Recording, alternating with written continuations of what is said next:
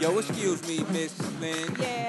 Have you ever seen a show with a couple on the mic with bad content and it don't come out right? We tight. They ain't never tight. And that's not polite. Am I lying? No, you're quite right. Well, tonight, on this very mic, you're about to hear, we swear, the best podcast of the year. So, here we go. Scream bravo. Also, if you didn't know, this is our show. Hey, I like that. America, 20 to life.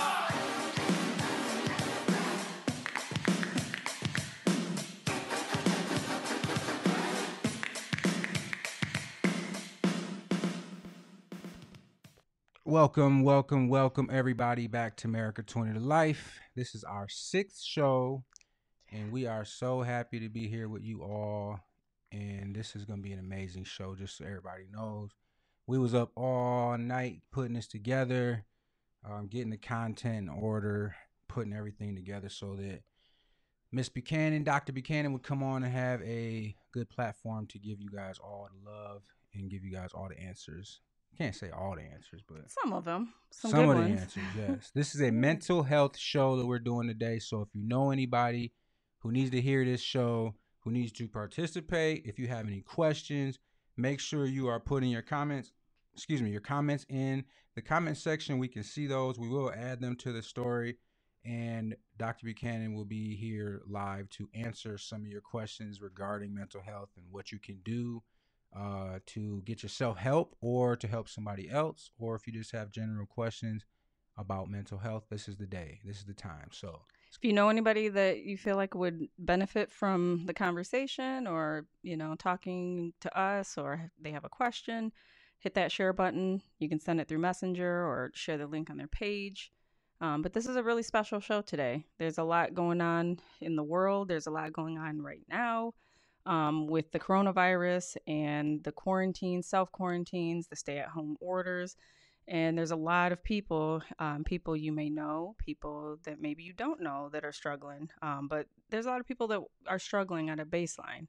So when we talk about mental health and how important it is, to our family and to us, as far as it being a cause and it being very important that it's in a healthy state, there's a lot of people that are struggling right now. And all these things that are going on in the world, they don't make it any better. They make it a lot worse. So. Yeah, I've been looking just around on my timeline, and you got like a lot of people who I say like are silently reaching out for help. They'll say certain things like, is this ever going to end? This is really affecting my depression right now. Or if you haven't seen somebody that's usually really active on Facebook or usually active in the world in some sort of fashion, and they're living by themselves or whatever the case is, I mean, this is a major issue that's going to be, I think it's going to be like the second wave of this coronavirus pandemic is going to be the effects of the depression and anxieties from people just being alone, man. Like being alone is one thing, but then if you had underlying issues of depression or anxiety or anything like that, I mean, and then you add on the aspect that you can just walk outside and die, or family members can walk outside and die. For somebody with anxiety, I mean, that'll send you reeling, like it really will. And if you don't know how to handle that or don't know how to deal with those thought processes, then it can get really dangerous. So we also want to open up the conversation just for us in general. America 20 to Life, that conversation is always going to be an open one for us because there's a lot of stigma surrounding, mental health. I mean, there's not just the stigma, but there's a lot of embarrassment, shame. People really sweep it under the rug, or they want you to sweep it under the rug. And so we want to really take that away. We want to open up the conversation, keep that conversation open, and know that that's going to be something that is very important to us to make sure we have continued conversations about. There are a lot of things in the world that crop up that, again, somebody might be doing okay. But just because somebody's doing okay doesn't mean that they're not living with some sort of PTSD, some sort of depression, anxiety that is heightened when there's certain things. And what's going on right now, my gosh, it's got even people that have never experienced things like that before experiencing it. And so they're kind of questioning, wow, why am I feeling like this? What am I feeling? How, what's going on? How do I stop feeling like this? I've seen people that aren't usually active a lot on Facebook are really active on Facebook. Sometimes that's a cry for help, or somebody that kind of drops off the face of the earth, they're kind of isolating, that can be a sign as well. So we want to, talk about what you should look out for, how to pay attention, and really just how to be there for people. I think it's important too to like. I'm kind of. This is my testimony to my own battles with this. Um, I. I mean, I've been through a lot in my life, but I've always really been able to handle it really well as far as I was concerned. I was, anyways. But I actually started to reach out for help about 2 years ago, maybe a little longer than that. I think 2.5, 3 years ago, I started to reach out for help for things that I was dealing with that I wasn't really aware of, why I was feeling the way I was, or, certain things that were very um, important to me weren't anymore. Relationships that were great weren't anymore. I mean, I was lashing out in, aggression to people that I loved dearly, that I would never want to hurt. I mean, there was just so many things that I was going through at the time that I just equated to, and I was always that. I was that person too. Like I was literally that person who would say, "Suck it up, man. You're being a pussy." Excuse my language, but tighten up, bro. Like it's all good. We're gonna get through it, or whatever the case is. Or if anybody showed any type of weakness like that of a mental issue, or they were acting like they couldn't take a situation, I was right there bantering them. Get it together. You need to pick it up. And so I realized that through my own trials and situations that I was going through, that's just not always a viable outcome to be able to just say, hey, I'm gonna pick it up and move forward. So getting help was like one of the things that I eventually did that, I mean, it changed my life. And not just with depression or anxiety, because even to this day I still question whether or not I have depression. Like I'll go into my meetings with my therapist and I'll sit there and I'll talk to her about, well, I don't really feel depressed, but everything else outside of that, like what I'm dealing with, says it's depression or it's anxiety. And it just comes in so many different fashions. So, I mean, like, it changed me as a person to be able to look at life differently. And I know that when you have anxiety or going through anxiety for whatever reason it is, I mean, your brain can reel. And once you start to reel and you're reeling on the wrong thing, it can become too much. So, getting help, reaching out, I was one of those people that had the stigma over me. I would put that stigma on other people. I'm taking myself and using myself as a guinea pig to show you all that I can be tough. I can be Mike Lynn. I can be the guy that's always, happy as far as everybody can see, to say that it's not always that. It's not always going to look how you think it's going to look. It's not always going to be something that you can beat down or just pull yourself up by your bootstraps. So reaching out and getting help is like, I feel like if I can do it, any of you guys can do it to be a better person. So, can we get the video up? Because I would like to play we did a promo, and it's got some really good, facts and figures and statistics, and we did the promo obviously for the show.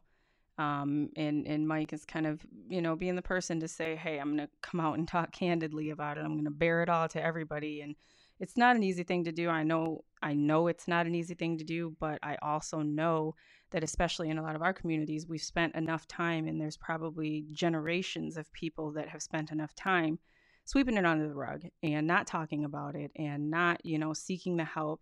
But what that also does is it makes it really difficult to be a support system for other people. And so everybody's kind of caught in this perpetual cycle where there isn't a support system and people don't feel comfortable reaching out. So I want to play the promo and yeah, just go ahead and play it.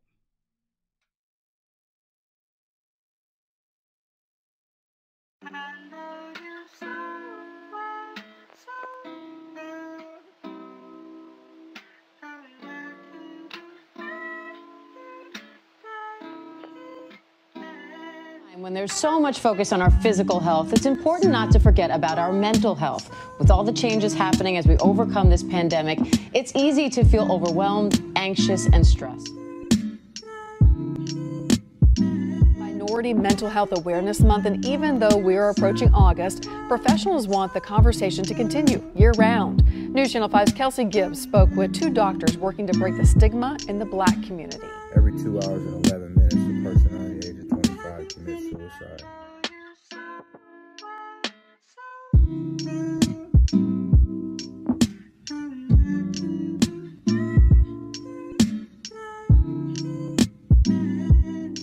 % of the people who died by suicide had a diagnosable and treatable psychiatric issue at the time of their death. Get help people. First off, why is there a stigma in the Black community when it comes to mental health? I'll start with you, Trish. Because we're basically trained to not say anything and deal with what we have to deal with just on our own. Don't talk about it, just do what you have to do. That's basically it.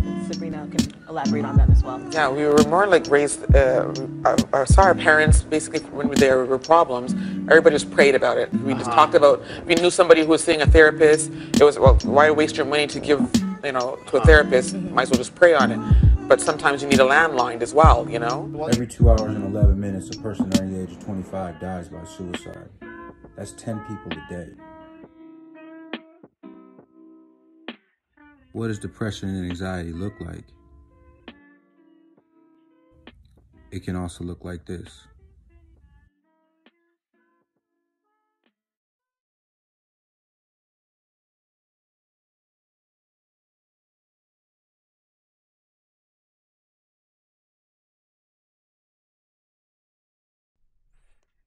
All right. So that was really important to do, just because I think it's really important sometimes to put a face to what we're talking about. That helps to break down the stigma. Okay.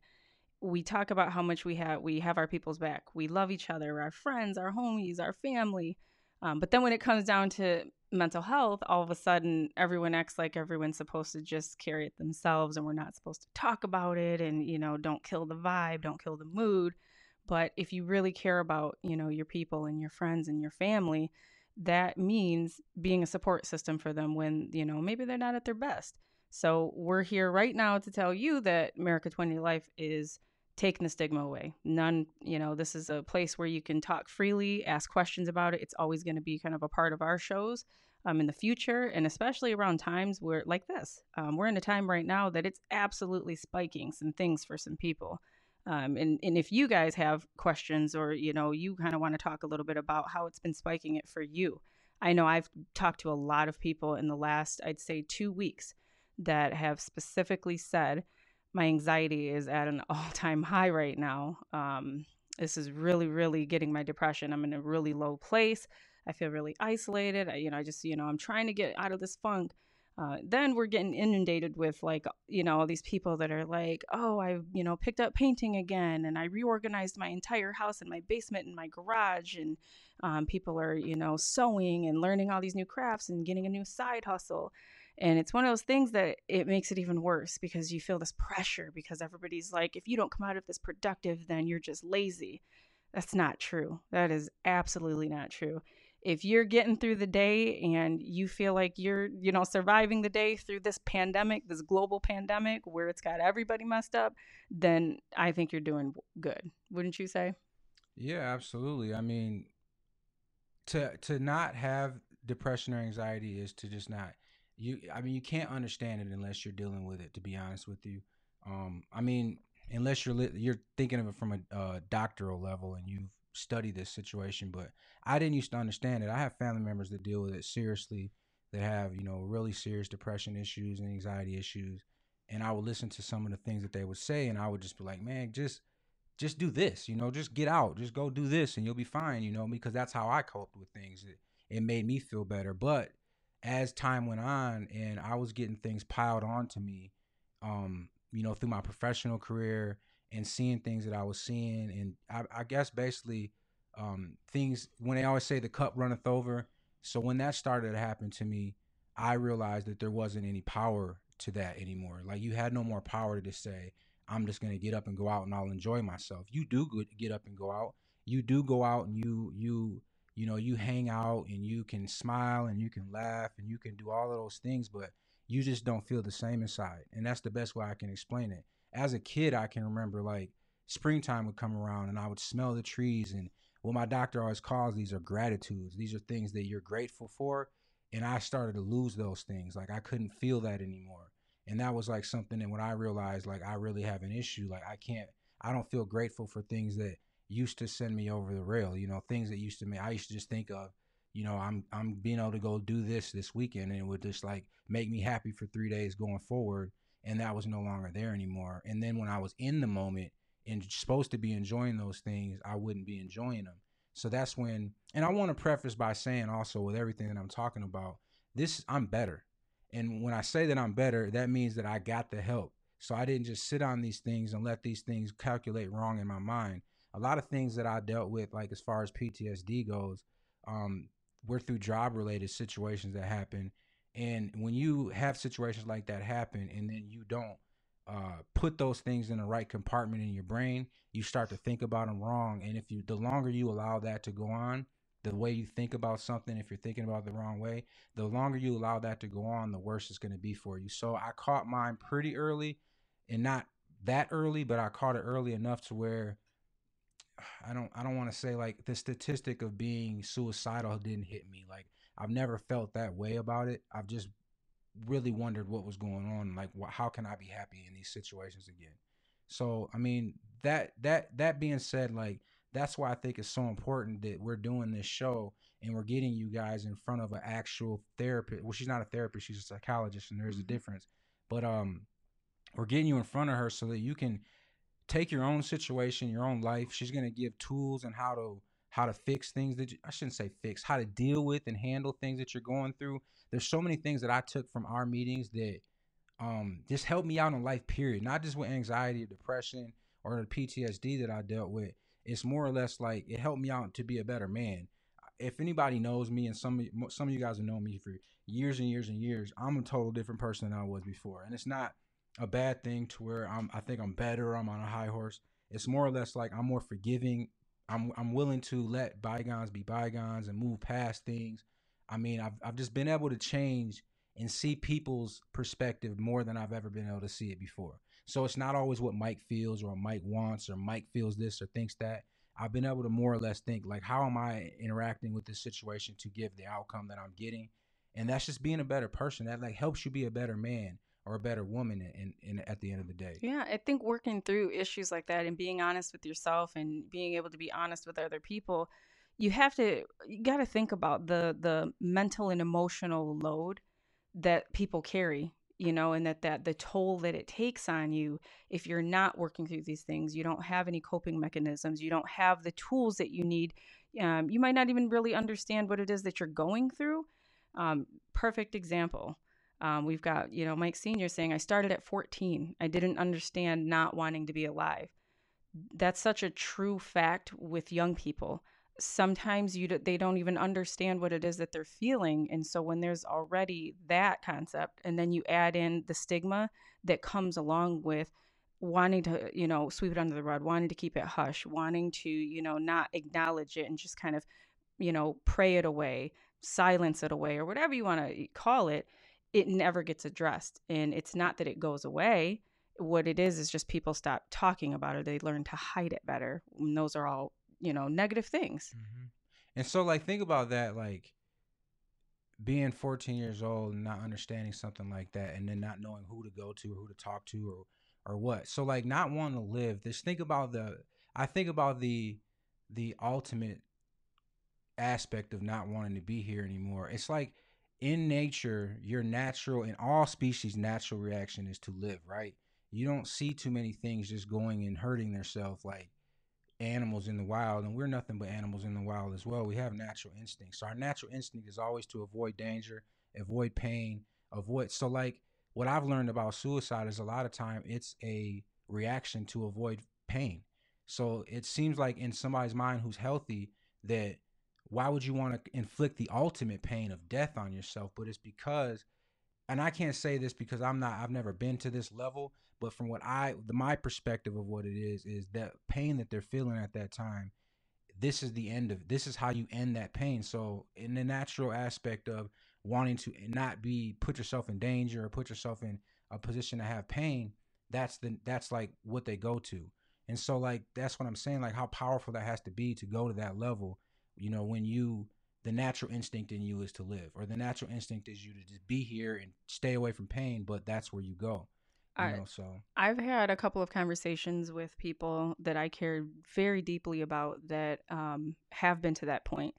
And one of the common things that you will hear someone say is that comes out of sheer desperation. And you have to really think about how desperate you have to be to want that hurt to stop. in order to consider something like that, to think about something like that. So you got to learn to kind of think about it in a different way. Think about that. People are desperate to, get out of that pain that they're feeling or whatever the case may be. So think if we back it up a little bit and maybe catch it earlier, catch it when people first start feeling that, and, give coping tools, give, mechanisms that they can work through things. It never has to reach that point. But the first thing that we got to do is learn how to talk about it, without being uncomfortable and without shame, and talk about it just the same way that you wouldn't hide that you had to go get a tooth pulled, would you?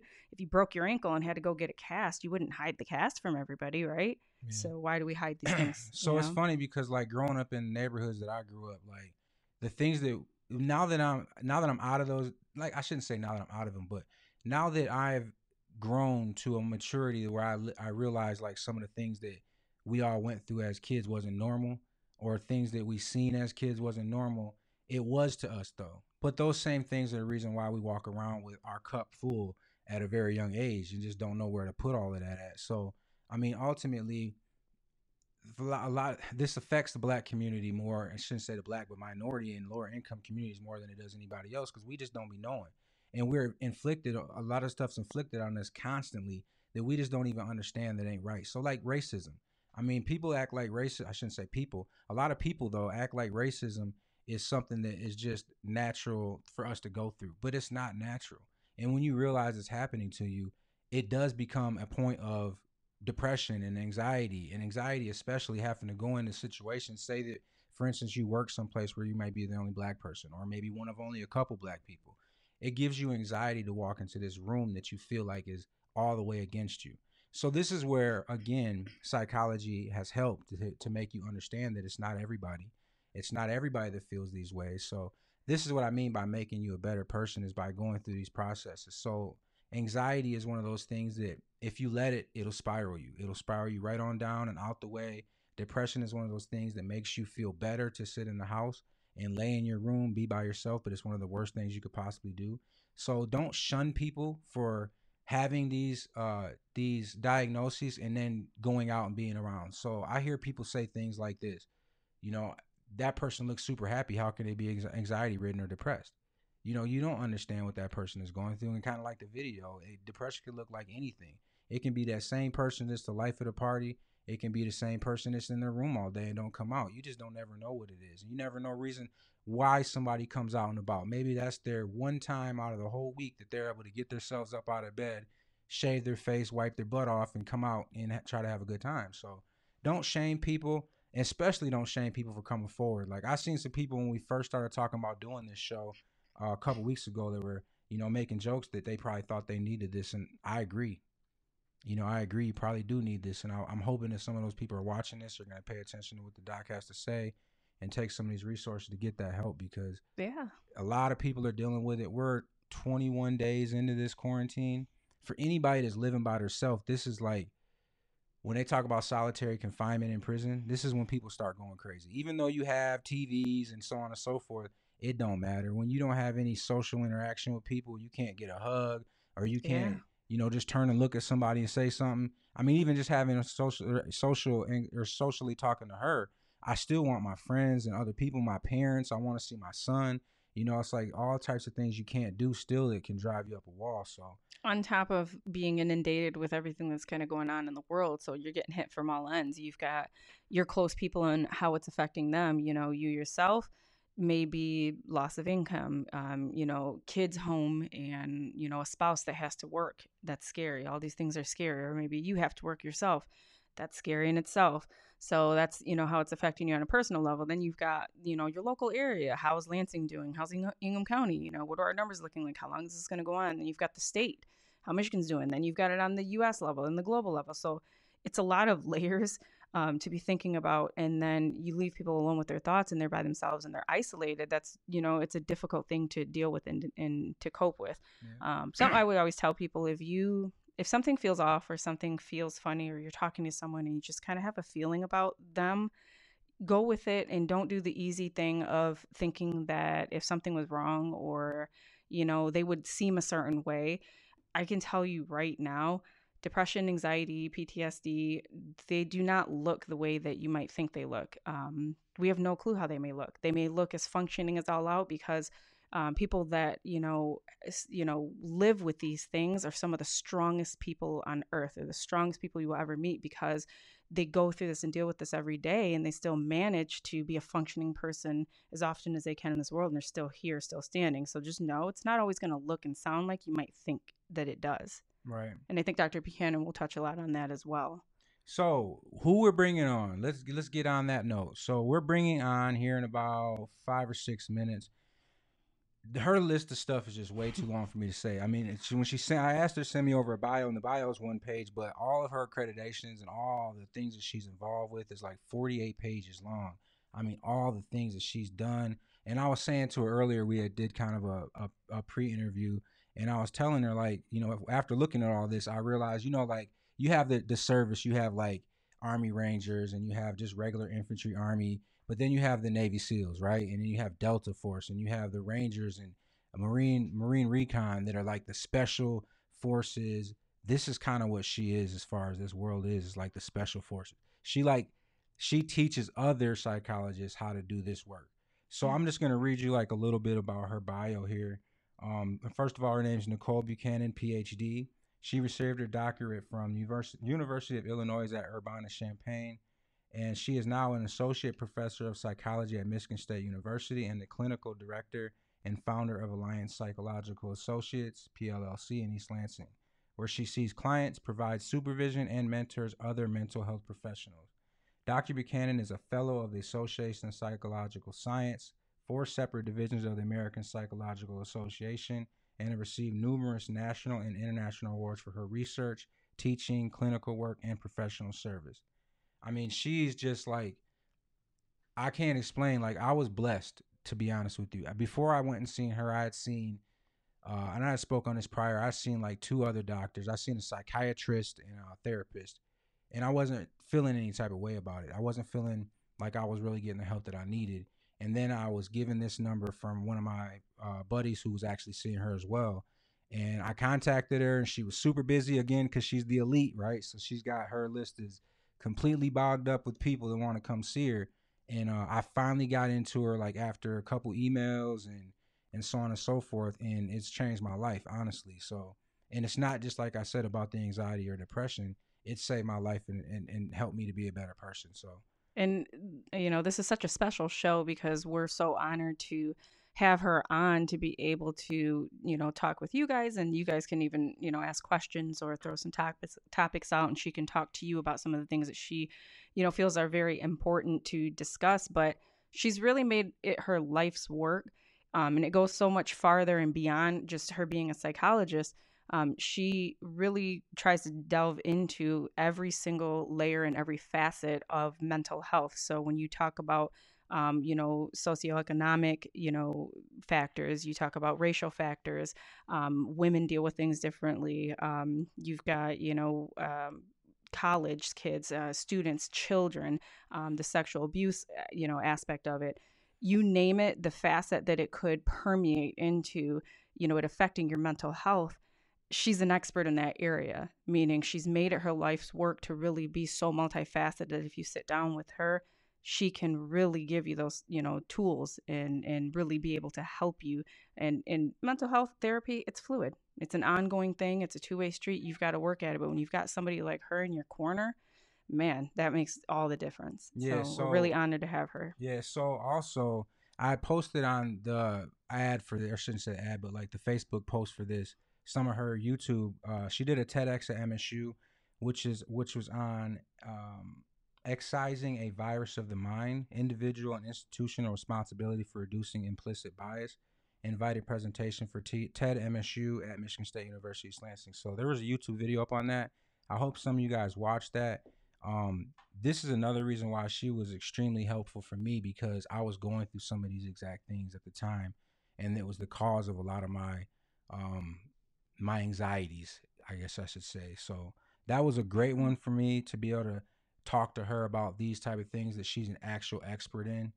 So that was that. And then there was another one where she did Bias in its role in social inequity, invited presentation for the Forum Sharper Focus Wider Lens Symposium on the Nature of Inequality, Michigan State University Honors College. So, I mean, she's been everywhere. So I want to say that to say this, make sure you guys are putting in questions, even if you got somebody sitting when you're in the room that doesn't really want to put their name on it, shoot it in there. Don't be embarrassed. Don't feel nervous about it. If you don't feel comfortable putting it on here in live, text me, inbox me. Yeah, inbox either one of us. We'll get the question in and get it answered for you.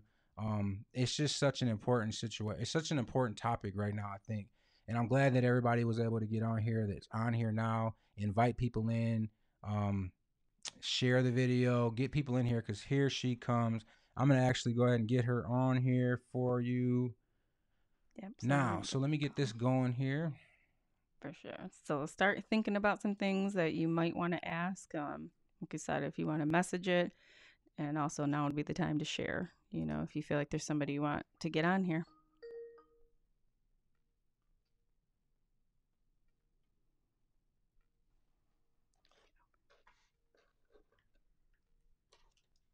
On here.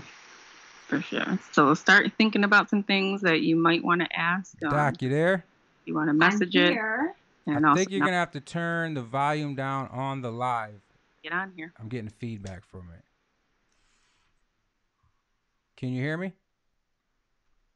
I'm muted. I think it's muted now. Is that right? Does it sound better? Yep, I can hear you. Can you see us?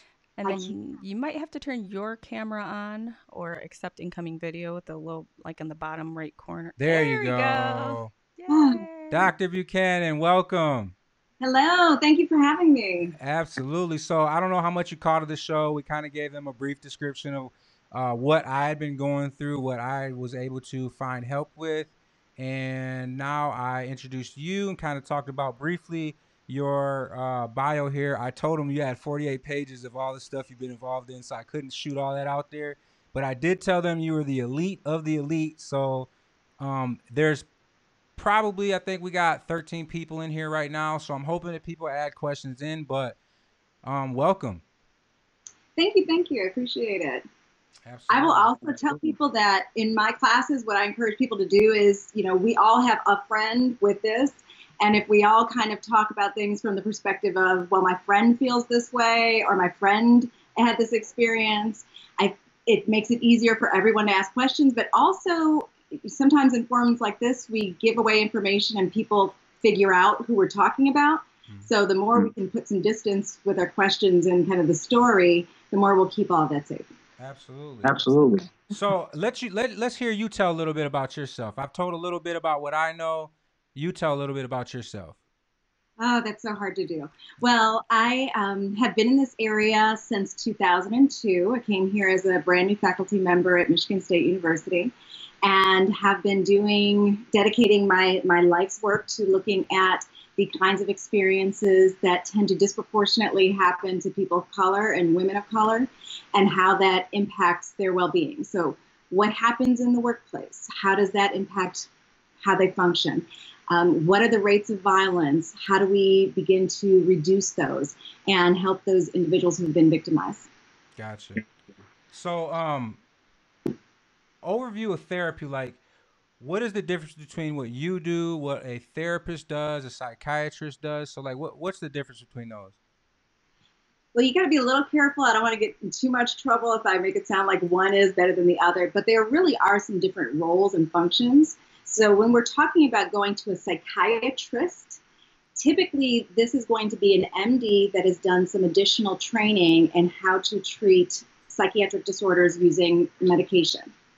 So they're often going to be people that have worked in inpatient hospitals.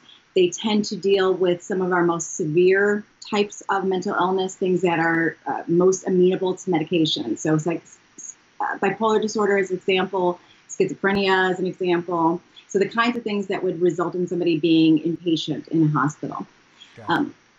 As a psychologist, I have a PhD.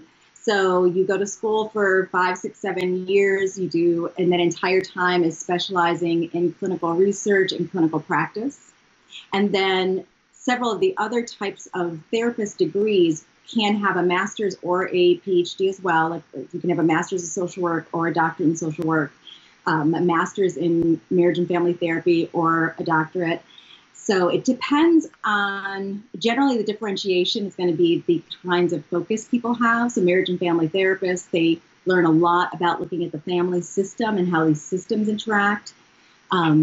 Clinical psychology tends to focus more on individuals, which is one of the challenges I've had as a clinical psychologist because I don't see the world that way. So a lot of it is about what is their training, and also all mental health workers do added training after they finish school. So where they have left school doesn't mean that they haven't gotten additional training. So you want to really find out what it is they have done to specialize versus thinking about it if you have the right degree. Gotcha. Okay. So what would you say would be a good place for somebody that like is listening now and they, says to themselves, I think this might be for me, maybe I need to look into this. How would one go about, starting that process?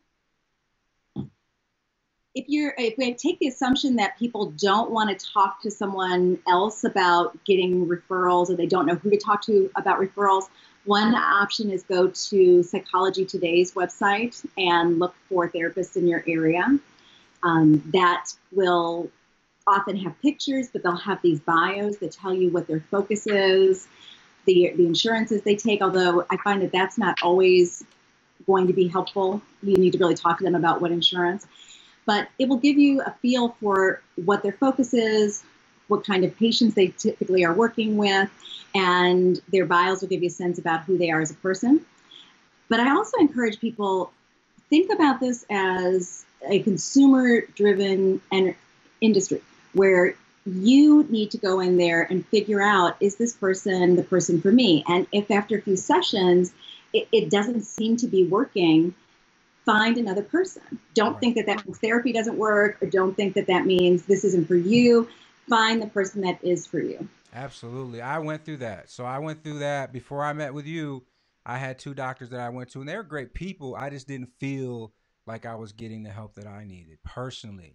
And so, yes, that is absolutely one of those things. I've talked to people who say they went to see therapists and it just wasn't my thing. And I'm like, I would say things like, well, come on. I mean, did you really put all into it? And really, it probably was that those 2 people weren't compatible, or that person may not have been specializing in what they really needed help with. So it's kind of one of those things you got to be your own advocate to get the right person. I like that consumer-based approach. Yeah, absolutely. You wouldn't go to Myers to buy a car, right? So it's kind of the same thing. Yeah, it's true. And I would also say that we change over time. So I like to think of therapy as kind of this lifespan model. So we come in, we do this piece of the work for a while, and then you might be done with what you want to do at that point in time. And then as new phases of life come about, you have new things that you want to focus on, and that may mean you need to see a different kind of person to work out those kind of issues. Yeah. So it's not necessarily even a bad thing. If you're switching, it may mean that you've grown and now you need to shift your focus. Right. And so I kind of use therapy right now where very acutely. It's a chronic situation where I do come, weekly, or I talk to you weekly, but it's really acute. Like I've been in crisis mode, and I've been able to talk to you and come out of that and feel better. So I that's what I kind of advocate to people is like, when you find the right person that helps you, I mean, it can be, and I don't want to use this term lightly, but it can be life and death if you really are that bad off. Because like I said, in an acute situation, I can have that hour-long session and walk out of there and be, I can see clearly now. It's like, and I'm not saying it's a magic pill, but sometimes I just come in there and I rant for an hour. And then you'll give me something really good to take home with me at last 10 minutes. And it's like, wow, I just needed to get that off my chest wholly and be able to completely get it out, free of any distraction or feeling any type of embarrassment about it. I never leave those situations and feel like, wow, why did I just tell her all of that? I trust the situation. It feels good. When I leave there, I don't feel that way. And I've had that situation sometimes when I've poured something out and then I leave and it's like, oh man, should I really told that person? Now who are they going to tell? I never really have that feeling. So speaking of that, like confidentiality, how can somebody know that when they come in there and talk to a therapist and pour all this stuff out, like what are the things that you would be mandated to talk to somebody else about? And then what things can you or just between you two? Oh, I really appreciate you asking that question. We are mandated to maintain the privacy of every single thing that is said in that room, with the exceptions of times that someone is clearly going to be in danger of hurting themselves, hurting someone else, or if they tell us about an individual of a protected class, like children, someone who's elderly, somebody who has a developmental disability, that person is being hurt or abused, then those would be times that we have an ethical mandate to keep the individual safe and to keep others safe by breaking confidentiality. But even under those circumstances, it's not a floodgate of, let me tell you every single thing that I know about this person. It's very specific to what is needed to get them safe and get them the care that they need in that acute situation. And ideally, and so far I've been very fortunate that I've never had to force a report or force someone to go to the hospital. I've been able to work with them and then make the decision that this really is in my best interest and go ahead and present myself to the hospital. Yeah. But those would be the only times. Otherwise, and I'll also say, this is taken very, very seriously in the field. If there's someone who talks about any of the circumstances that they've seen in a treatment room, they've probably changed all of the important details. They've probably left most of the important things out altogether. And people work very hard to make sure that no one can be identifiable. And in general, we don't even talk about the clinical cases with any individuals attached to it. And that's not only because of our kind of moral standing, but it's also ethically the kind of thing that it can be reported to the board and we can lose our licenses to practice. Right. So people take it very seriously. They work very hard to protect the privacy of their clients. So I'm probably a special case that I'm here on live with my whole community talking about my situation. But you know why I'm doing this. It's not to benefit myself in any way, but I feel like people do pay attention to what is going on with me. And I felt like coming out about this at this point in time was probably the best for the community that watches, the kids that are out here not understanding what's going on and may feel like my dad did when he was 14 and may not want to live or whatever the case is. So the timing right now. This is really kind of me landing on a sword, you know, as I've done multiple times, as you know, for the community that I live in. So you got all the right in the world to talk about what we're talking about here, so you don't have to worry about that. But I appreciate you for that answer to that. So the stigma surrounding mental health, like what do you think it is, like, that people feel so, I mean, people feel like they have like a bruised brain if they have an issue, but we know that's not what it is. So what do you think the stigma is behind that? And then how do we get past that as a community and really move towards really taking mental health serious? If I had to bet, I would guess that there's a few key pieces of it. And one, it's historical, that we are not, typically in my group of people being Black people, we have not been given the space to show weakness. We have both John Henryism for Black men and the strong Black woman ideal for Black women.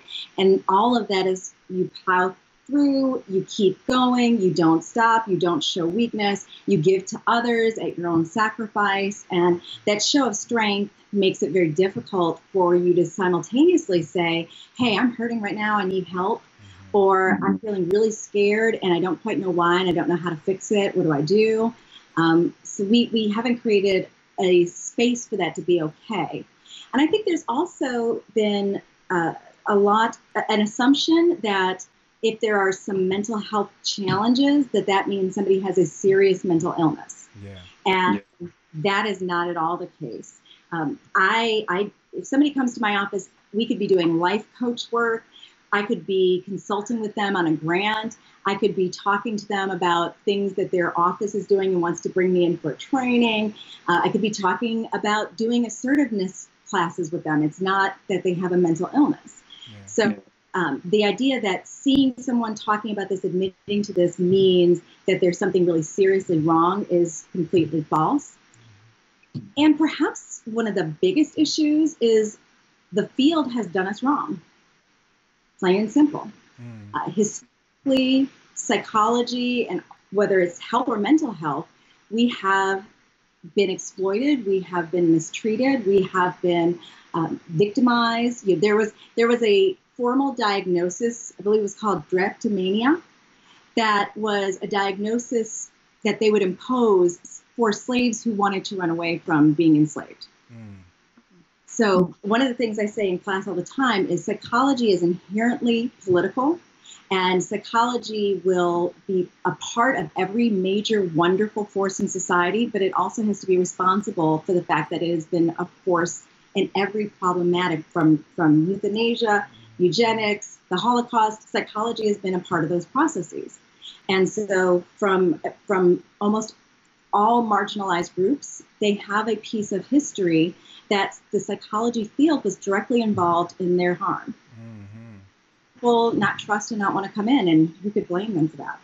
So we had talked earlier, and you had talked about that. Like, if somebody wanted to get help and they went out to reach out for help on the internet, I know you talked about some inequities that they may find on the internet in regards to people of color or marginalized groups looking on the internet because of that same thing. Like, you may find information that could be out there to harm you even when you're looking for help. Could you elaborate on that a little bit? Yeah, when we think about, especially put in the context of COVID, most individuals are going to be looking for resources by accessing a computer, accessing the internet, and then seeking out those services or those references and resources. And when you hear people give advice about what to do in times of COVID, everything they're saying involves go to the internet, which is laden with a variety of assumptions and biases about who has access. In essence, our privilege. So who has access to smartphones, to the bandwidth, who has data plans that can handle this volume of work that we're now doing online. So that there tends to be inequities across socioeconomic status and across racial groups, and who has access to those kinds of resources.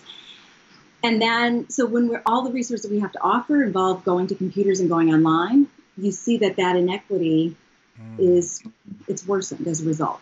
Yeah.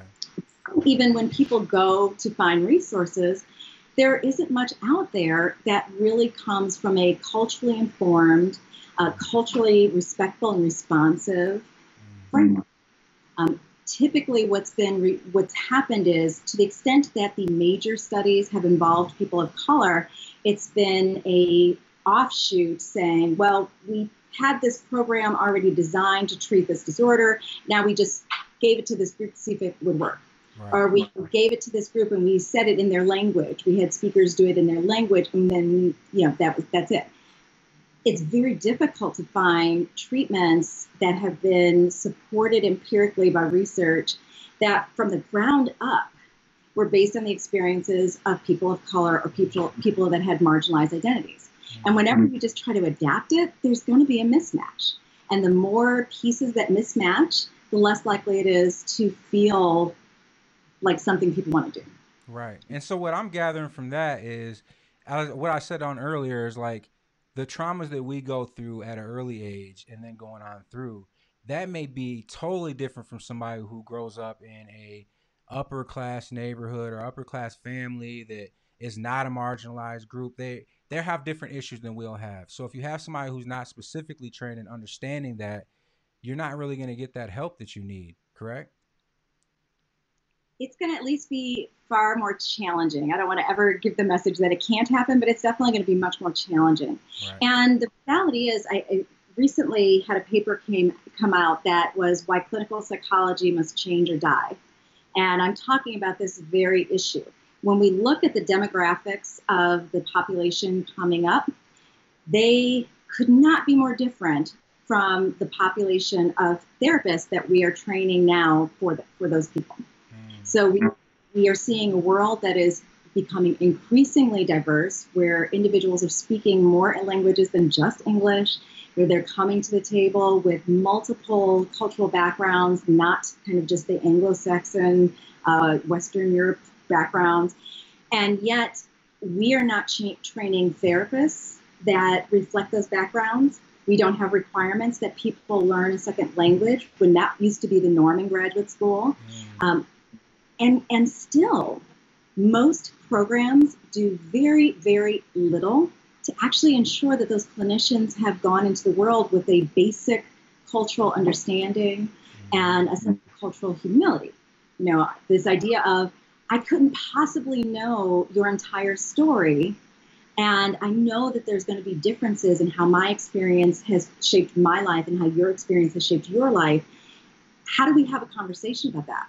Right. It seems like it should be a basic part of any training to do mental health work, but it's actually a very rare piece of the training. And very often when it's done, it's a one-time class. They are not held accountable to be able to do it well. And they can graduate with very, very little skill in working with anybody but affluent, insured, white, articulate, intelligent clients. So, real quick question about that. So now we're talking about the cultural aspect. We had talked one time, and I was telling you about how hard it was for me to find somebody at the current time that I was dealing with the issues that I was dealing with. They were race related. A lot of it was, and it was hard to find a doctor or a psychologist of any kind that was of color at all in Lansing. So we had spoken on that, and you had given me kind of like a baseline of why you thought that was. Can you like elaborate on people like in these areas like Lansing? It's not, we're really a minority here in this city. Why it's so hard to find a doctor of any kind, health doctor, psychologist, dentist that's of color? Could you elaborate on that a little bit? Absolutely. If we use psychiatry as an example, one of the challenges we have in Michigan is that they can make so much more money anywhere else. And so we can't maintain psychiatrists, at least the number of psychiatrists that we need to serve our population. And so that same thing is trickling down into the other related professions. But then when you then add in that it's a person of color who wants to be able to offer their services to other people of color, the fact that the population here is smaller often means that to do the work they want to do, they end up having to leave the state or leave the area. So you will definitely see that there are more clinicians of color, more psychiatrists of color in more urban populations like Detroit. It's much easier to find people, but in a space like Lansing, there really are not anywhere near enough of us to provide the kind of high quality services that we want to ensure our communities get. So why do you do what you do? Why did you stay? Why do I stay? You know, a couple of things. If I were to be completely honest, one is financially, I'm a little bit more protected than somebody in private practice because I also work with the university. So I don't need as many clients, and I can weather some of the up and downs that come with being in private practice. So I should own my privilege on that piece from the beginning. But the other piece of it for me also is that there are communities here, there are people that I can serve here that I feel very committed to. And it's clear to me that there are times where I've been able to work effectively with someone who, if they couldn't have found me, they wouldn't have gone. Mm-hmm. That's a fact. That's awesome. I think that's absolutely true, because something I've been thinking about this whole time when you're talking about representation is really, I guess, what it boils down to. And do you think that that is part of, or maybe some of the reasons that people don't seek treatment is they don't feel represented, and there's already a stigma involved. And so if you can't find someone that looks like you, or you can see yourself in, or you feel represented, there's already a little bit of judgment involved, and you may feel like that person's going to judge you because, you know, a lot of people that are in marginalized communities are born out of trauma or have lived through a lot of trauma, a lot of cycles of trauma. And so you feel like, is this person going to judge me, or are they going to be able to help me? Are they going to be able to understand? And so all of that maybe makes it so you don't want to even seek it out. Oh, absolutely.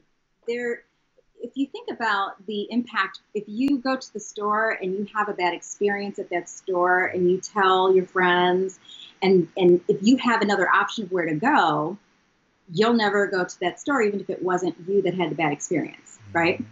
And so when people seek out a therapist and they then have a bad experience because they've seen somebody who doesn't understand how to be culturally responsive, they talk to, the impact of that one event spreads much further than that one person, because the way they talk about seeking therapy, the way they talk about their experience has a chilling effect on other people even seeking help.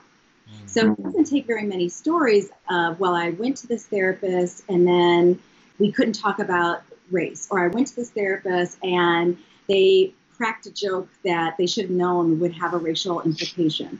Or I went to a therapist and as soon as I brought up that something happened, they tried to convince me that I was wrong, that it wasn't really about race. Once you have that happen, the impact goes far further than that individual person. So a lot of people don't try to show up in the first place. Yeah. Some people come and they find it difficult to take that risk unless they know for sure that these kinds of conversations are okay, or that I'm not going to be judged in this way or that way. So yeah, it's a lot of people will stop themselves from even entertaining the process because, again, the field has a bad history of mistreating people from marginalized groups. So I want to add in a couple questions here because we kept telling everybody it's just been so good you talking stuff, but I do want to get some of these questions in here, and we will roll these in throughout. We got a lot more that I want to actually ask you, but I want to give these people some chance to get in. So Daniel Rodriguez posted in here, Doctor, what is your stance on the studies Johns Hopkins has done using, what is that? Psychedelics. Yeah, psychedelics to treat ailments like anxiety and depression. What do you take on that? So I would almost think that this question was a plant because this is one of my favorite things to talk about ever. So if I were to take, let's say, the last several decades of work and not go back to some of the past studies where people of color were used as guinea pigs in psychedelic studies, but let's just, if I focus on like the last 20 years of the more solid, good work that's been done, we know beyond a shadow of a doubt, we know that psychedelics have an amazing positive impact on psychological well-being. It's actually been it was being studied pretty heavily in the 50s and 60s. And then for political reasons, the funding got pulled and it got labeled as a controlled substance and something that was then criminalized. But communities have been using psychedelic medicines for millennia.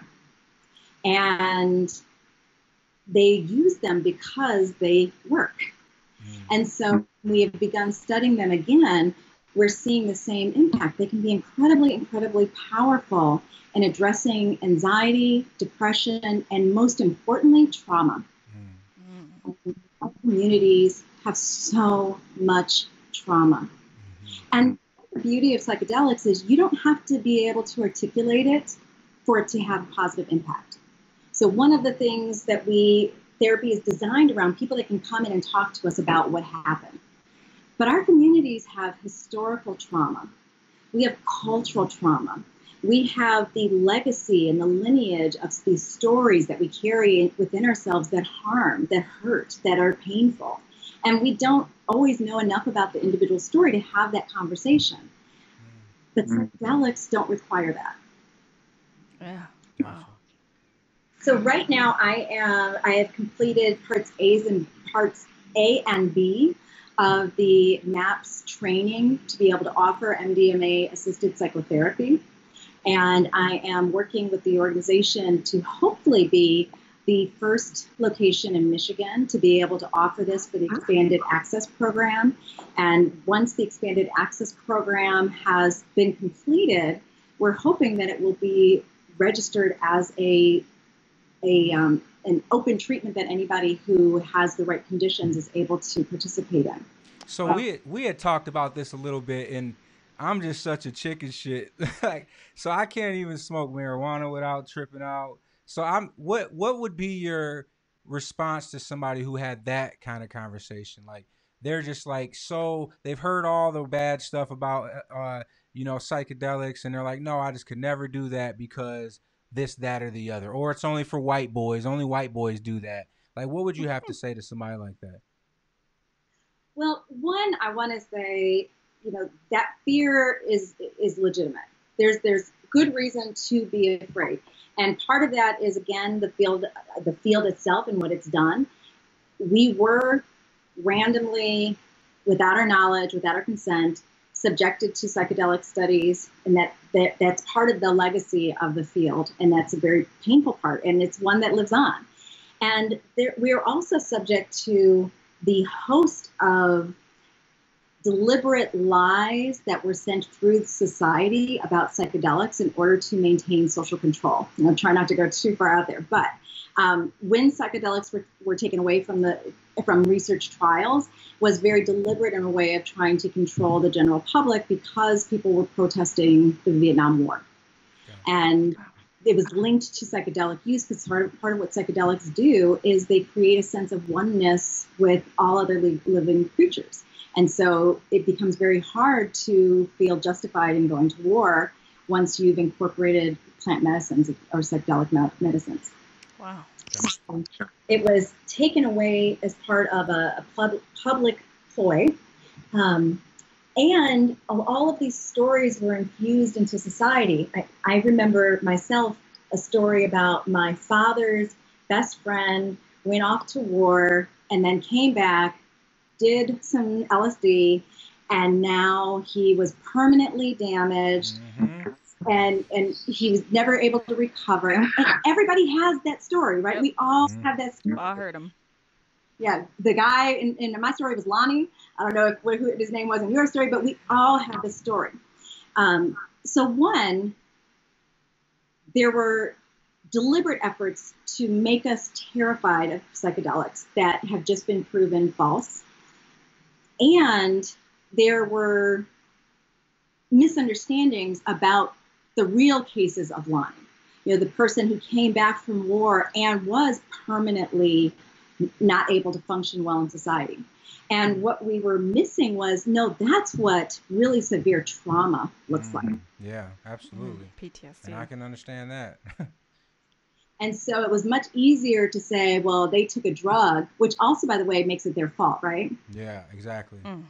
Took a drug, so now they're crazy and not functional, so this becomes a cautionary tale. Don't you do that too? But that's, if you actually look at the cases where there's been dangerous experiences in the use of psychedelic medicines, it's not been in treatment facilities. It's not been where it was a pure substance. And people weren't honoring some of the core facets of psychedelic medicine, that you have to have another person there in place to ensure your safety. Gotcha. That can be very scary images that you're processing, and you should not be doing that on your own. You should not be doing that where everybody else in the room is also high. You should be doing that where there's somebody there who's taking care of you, who's monitoring how you're doing. So when you've seen that people were injured, for example, ecstasy, it's often things like dehydration because they're taking it in a crowded party, they're overheating, they might be taking a substance that has other things mixed in, they don't know if it's pure. Well, that disappears when you're talking about psychedelics as part of a formal treatment program. It's pure, it's low dose, it's under highly monitored conditions. There's not been a single adverse event in the MAPS run trials. I should take that back. One event, someone got anxious, they felt like they were having something going on with their heart. So they went to the emergency room and they kept them to monitor them, but there was absolutely nothing wrong.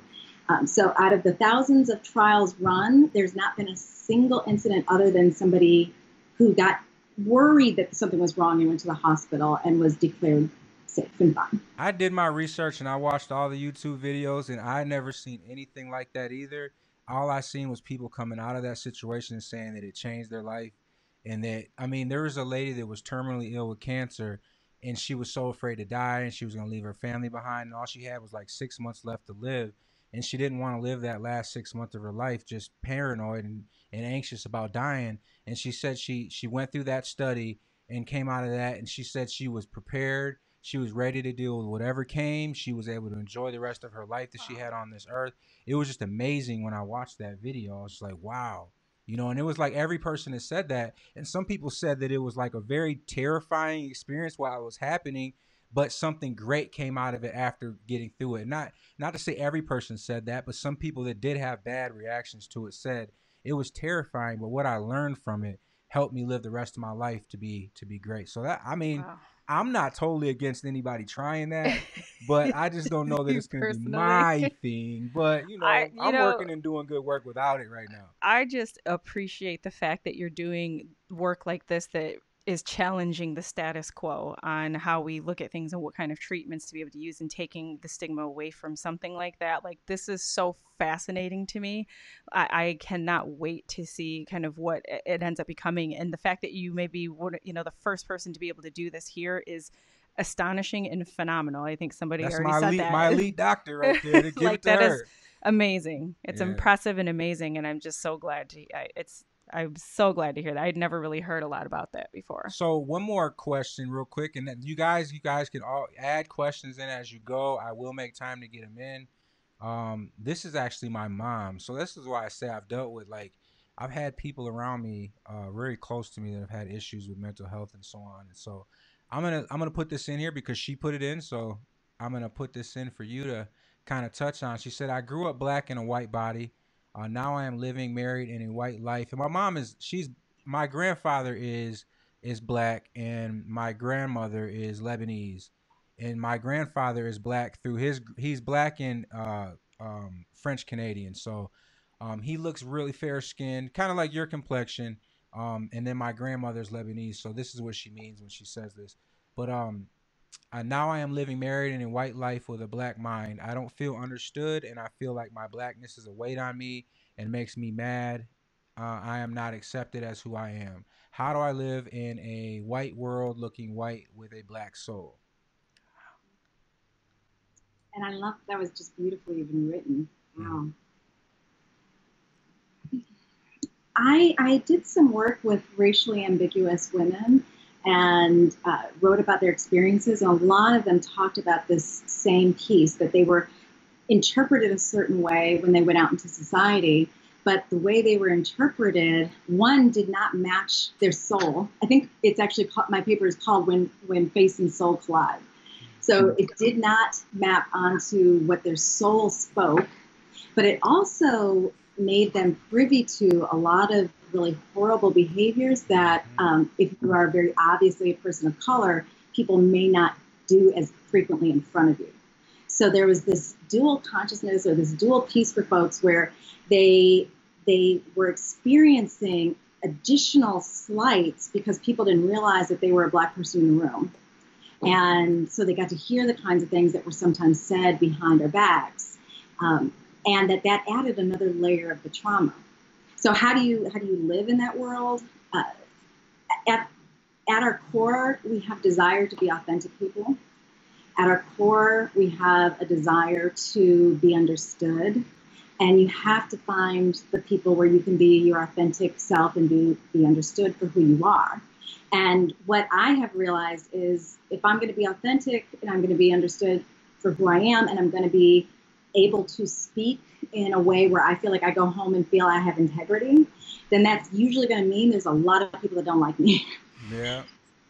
And that's just how it ends up going. But the people that I have in my world, the people that I can be authentic with, the people that do value what I have to offer, that sense of being at home and being safe is worth the price. Absolutely. And my mom it's funny you say that, because that is my mom. My mom is not, she don't put up with no guff from nobody whatsoever. Authentic. She's super authentic, and that has caused her, because now she lives in little old Plant City, Florida. And just coming into her neighborhood, there's Confederate flags all over the place. And I don't think, when I went down to visit, I didn't see one minority whatsoever, black, Mexican, or anything, that lived in her complex that she lives in. And so I know that she gets a lot, especially with the Trump stuff going on. She gets a lot of those conversations, like you said, that happen around her, and she has to say, hey, wait a minute. Exactly, because she's very fair-skinned and she has blue eyes. Yeah. And your dad went through that I was going to talk about that as well. My dad, and also even my sister, they're very fair-skinned. And my dad has been in situations in the workplace where, I guess at first glance, he looks Caucasian. He looks like he's a white man. And so things have been said. And one time in particular, it got pretty bad. And somebody had said something very disparaging about, Hispanic or Mexican women in front of him in this big joking way that it was funny. And my dad was really upset about that, obviously. My sister, she's freckled, fair skinned. She goes through that quite often. And I think you hit it on the head. A lot of people aren't going to like you. My sister is constantly put in the position to have to speak up, to have to voice out and say, I'm actually not white. I'm Hispanic, because people will be saying things in front of her thinking she's going to agree with them or she's going to laugh with them. But she speaks fluent Spanish. And I always tell her, I'm like, you are the most Mexican woman I know, sis. And if you look at us, people expect that to be me. No, I don't even speak fluent Spanish. And she does. And she's put in those positions constantly. Yeah. So my dad actually posted something on here too. He was talking about his childhood and when he was 14 years old. I don't know if you were on when we had talked about this, but he said that the mental health issue started for him about 14 years old. He says, I started at 14. I didn't understand not wanting to be alive. And then he goes on to say, dad was dead, mom in the hospital, which I know this story because those are my grandparents, but I wasn't alive yet, obviously, but was alone, had no brothers or sisters, just alone. And then he says, coming home from school to nobody, an empty house. And this is like deja vu from childhood. And he's talking about the quarantine situation. And a little background on him was he was down in Florida for the wintertime and then came home totally expecting to come home. He was getting homesick to be able to hug on his whole family and love everybody. And pretty much has been isolated in the house for the last 3 months or 3 weeks or 4 weeks. So how would you... What do you think is tools for somebody that's who's been dealing with it for so long, but who's dealing with it peaking right now? Like they're living at that 8, kind of how we talk about that. And this thing has now got them way over top of the normal ranges of mental health issues. Well, one, I want to acknowledge a piece of what he's talking about that I think many people are experiencing in a variety of different ways, and that this situation we are in is for many triggering past trauma, past frightening or sad experiences, or it's making them really vulnerable either because of their isolation or because they are trapped in a space with somebody who's also dangerous to their well-being. And so this self-quarantine, although it is so very important that people practice the self-quarantine and they maintain the social distancing, it does mean that we are, especially those that live alone, just starved for human connection. And we're trying to figure out how can I create some form of connection is really, really important. Some of it, again, I hate that so many of our answers to this go back to technological things because it really exacerbates the inequities across people. But if you have access to the things that allow you to actually talk to people and see them, that is really, really powerful in helping to bridge some of the disconnect. It's very, very different from even just talking on the phone where you're not seeing them. It's very different from Facebook or typing responses and chatting. Get some way to see the person that you're talking to and have that kind of connection. Also, this is a really great time because they have opened up the doors for telehealth. So it used to be very complicated and pretty rare that we could see clients over video conferencing.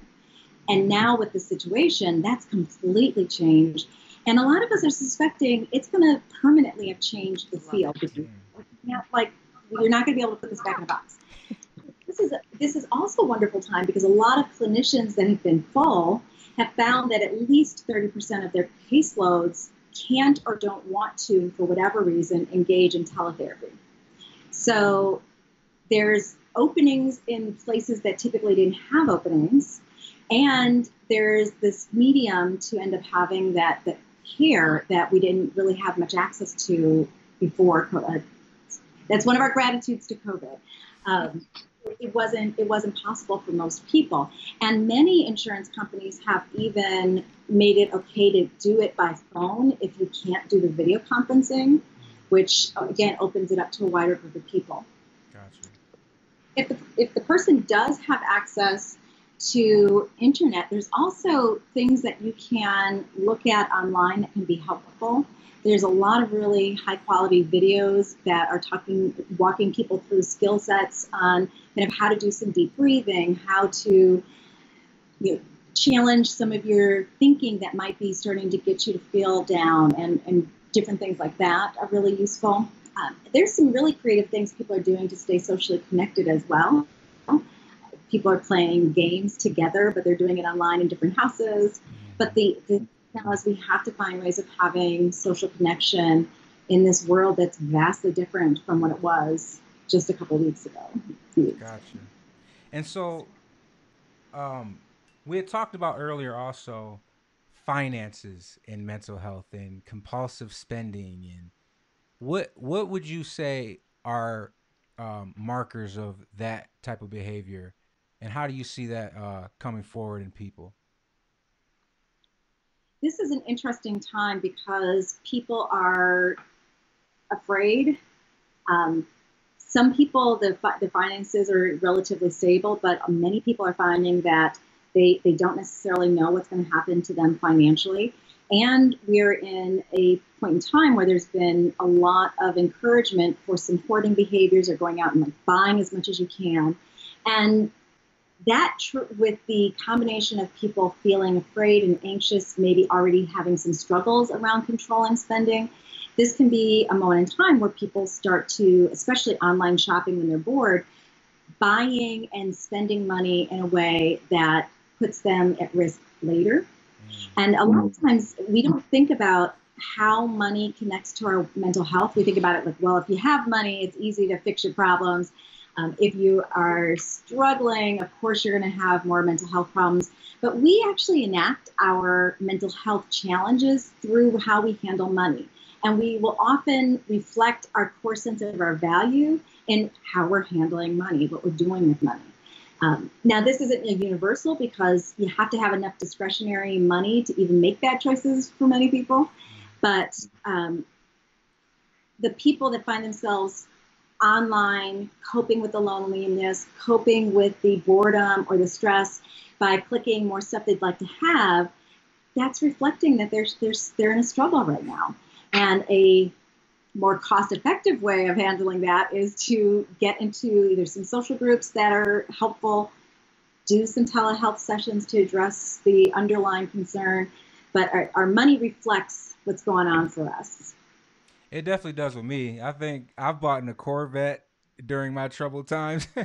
I've done it all. So I realized that a lot of times I'll say, man, I just went out and spent really crazy, or I'll come home at night and buy 4 pairs of shoes at night, or I see people around me that do thrift shopping and they'll have just stuff piled everywhere, and that's kind of like their escape. They get out of the house to do that, and they really can find a reason to have and buy anything that they see just to have a reason to get out. So yeah, and just a sense of control. You'll find people with tags still attached on things, and it just makes them feel better, makes them feel good for that moment. Yeah. So they definitely got to take like other angles then. They got to find something else to do with that energy, I take it. Ideally, what I would encourage, if somebody thinks that they are spending more money than they have to spend, then trying to enforce even a pull-out period, before you actually hit the send cart, before you actually check out, that you take 30 minutes, you set a timer, and just take the 30 minutes to go do something else.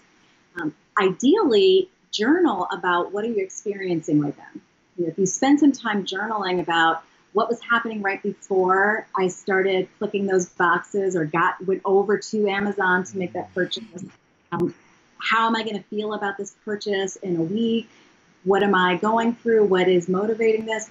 Often that'll give you some time to parse out, am I really needing this? Do I really want this? Is this smart for me? Or is this masking or helping me cover up some other thing I don't want to deal with right now? And if we give ourselves often it doesn't take much. We give ourselves a little bit of space to not make those bad decisions and just exercise control for an extra 30 minutes or an hour. it gets us through that period where we were being compulsive in our decisions. And the same kind of tricks work for people that are compulsively eating, compulsively drinking. Like, we have to give ourselves space for that pause, and to really, you don't want to run away from the feelings you're having, but you want to be able to kind of intellectually deal with them. So thinking about what's going on for me, what just happened prior to me trying to spend this or eat this or whatever. That processing it and not just covering it up by another cookie or another item in the cart gives us time to actually focus and figure out what's bothering us and what can I do that will actually help. Great tips. Thank you. So what would a therapy session, when we get out of this climate that we're in, and even now, if it's teletherapy, how does that look? Like, there's common misconceptions that you come in, you lay on the couch, and you say, you know, doc, it just ain't been a good day. I know that's not how it goes, but can you explain to the people like how different sessions can go, even for different people, and what's comfortable? You know, if they can come in there for what's comfortable for them, or how does that work? What can it look like? It can look, you can imagine just the entire gamut. So what does modern therapy look like? We still are in a model where a lot of modern therapy is one-on-one, unless it's specifically targeted as group therapy or family therapy. But when people come in, you almost never will find anyone that has anybody lay down on any couches, at least no one that I am aware of. So that model is very, very antiquated. We don't do that anymore. But I think one of the things people might be surprised about is therapy is also not go bash your mom, tell me all your negative stories, let's like rehash every painful event. A lot of therapy is very progressive and proactive. Like, let's find how you can be more effective in these situations. Let's figure out where your blockage is. And there's also vastly different approaches. So some people are focused much more on talking through relationships and building relationship skills. Some are, we call it cognitive behavioral therapy, where they're very much about, this is a thought pattern that you have, it's dysfunctional, here's how you fix it, go practice this 30 times, then come back. I tend to do a mixture of a lot of different techniques, probably more heavily based on using these ways of changing the thinking and the behaviors that are getting in our way, but drawing in empowerment strategies, drawing in relationship skills. But, you know, people come in, they sit down, we talk about the things that are happening for them recently, we problem solve when appropriate, and also just like skill building. Like, are you familiar with how to do this particular thing? Do you know how to do deep breathing and why it's effective? So one of the things that it happens for me, and this is not universal, but you're going to leave my office with homework. And when you come back, I make a point of talking about that homework. So you're not going to sneak through the session and not ever say, well, I didn't do the homework. Because therapy is 45 minutes, an hour, maybe. How arrogant could I be to expect that the work that I'm doing in that 45 minutes is going to transform somebody's world? No, what I'm doing is I'm just kind of like the way for them to get new experiences and new ideas and new things to try. And then they go out and do that all week long. And in doing those things over the course of the week, that's how they see this change. It's not because I do magic in that room. It's they're doing magic throughout the day and week and getting better.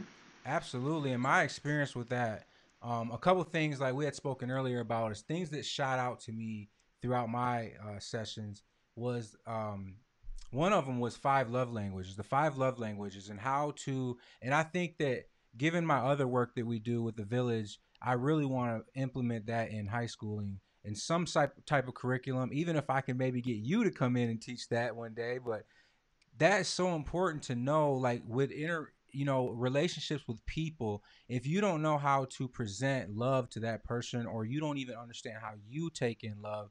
I mean, that when you had explained 5 love languages to me, it was like I left there, and again, it was homework, and then I'm going home and research it, and then I'm teaching it to my wife, and then I'm giving my son the test. And the thing is, what I found out of that was I was doing a lot of things wrong, and I thought I was doing a lot of things right. So these relationships that I couldn't really understand why they weren't where I wanted them to be, I realized through those love languages, like I'm doing this thinking I'm showing you love. I'm giving you everything that you asked for, but their love language didn't match up with that. So can you elaborate on love languages for the people?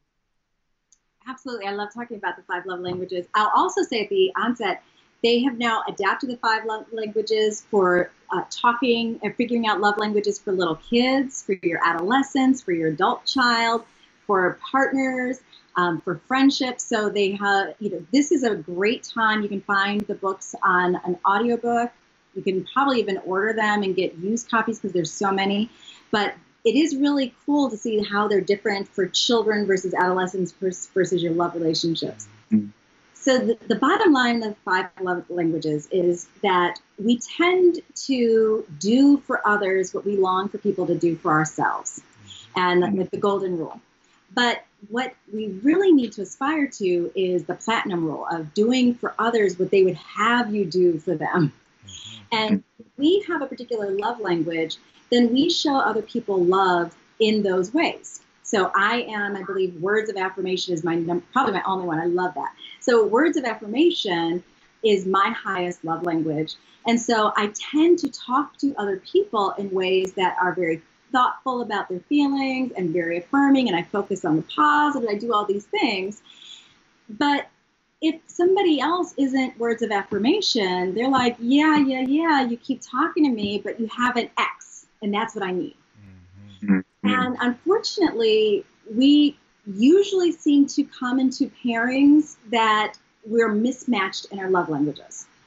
And so we can spend all this time feeling like I'm showing you love, I'm showing you all this, and you are saying, but I don't feel loved by you. And vice versa. They're showing these things for you that they need, but you're not feeling loved by them.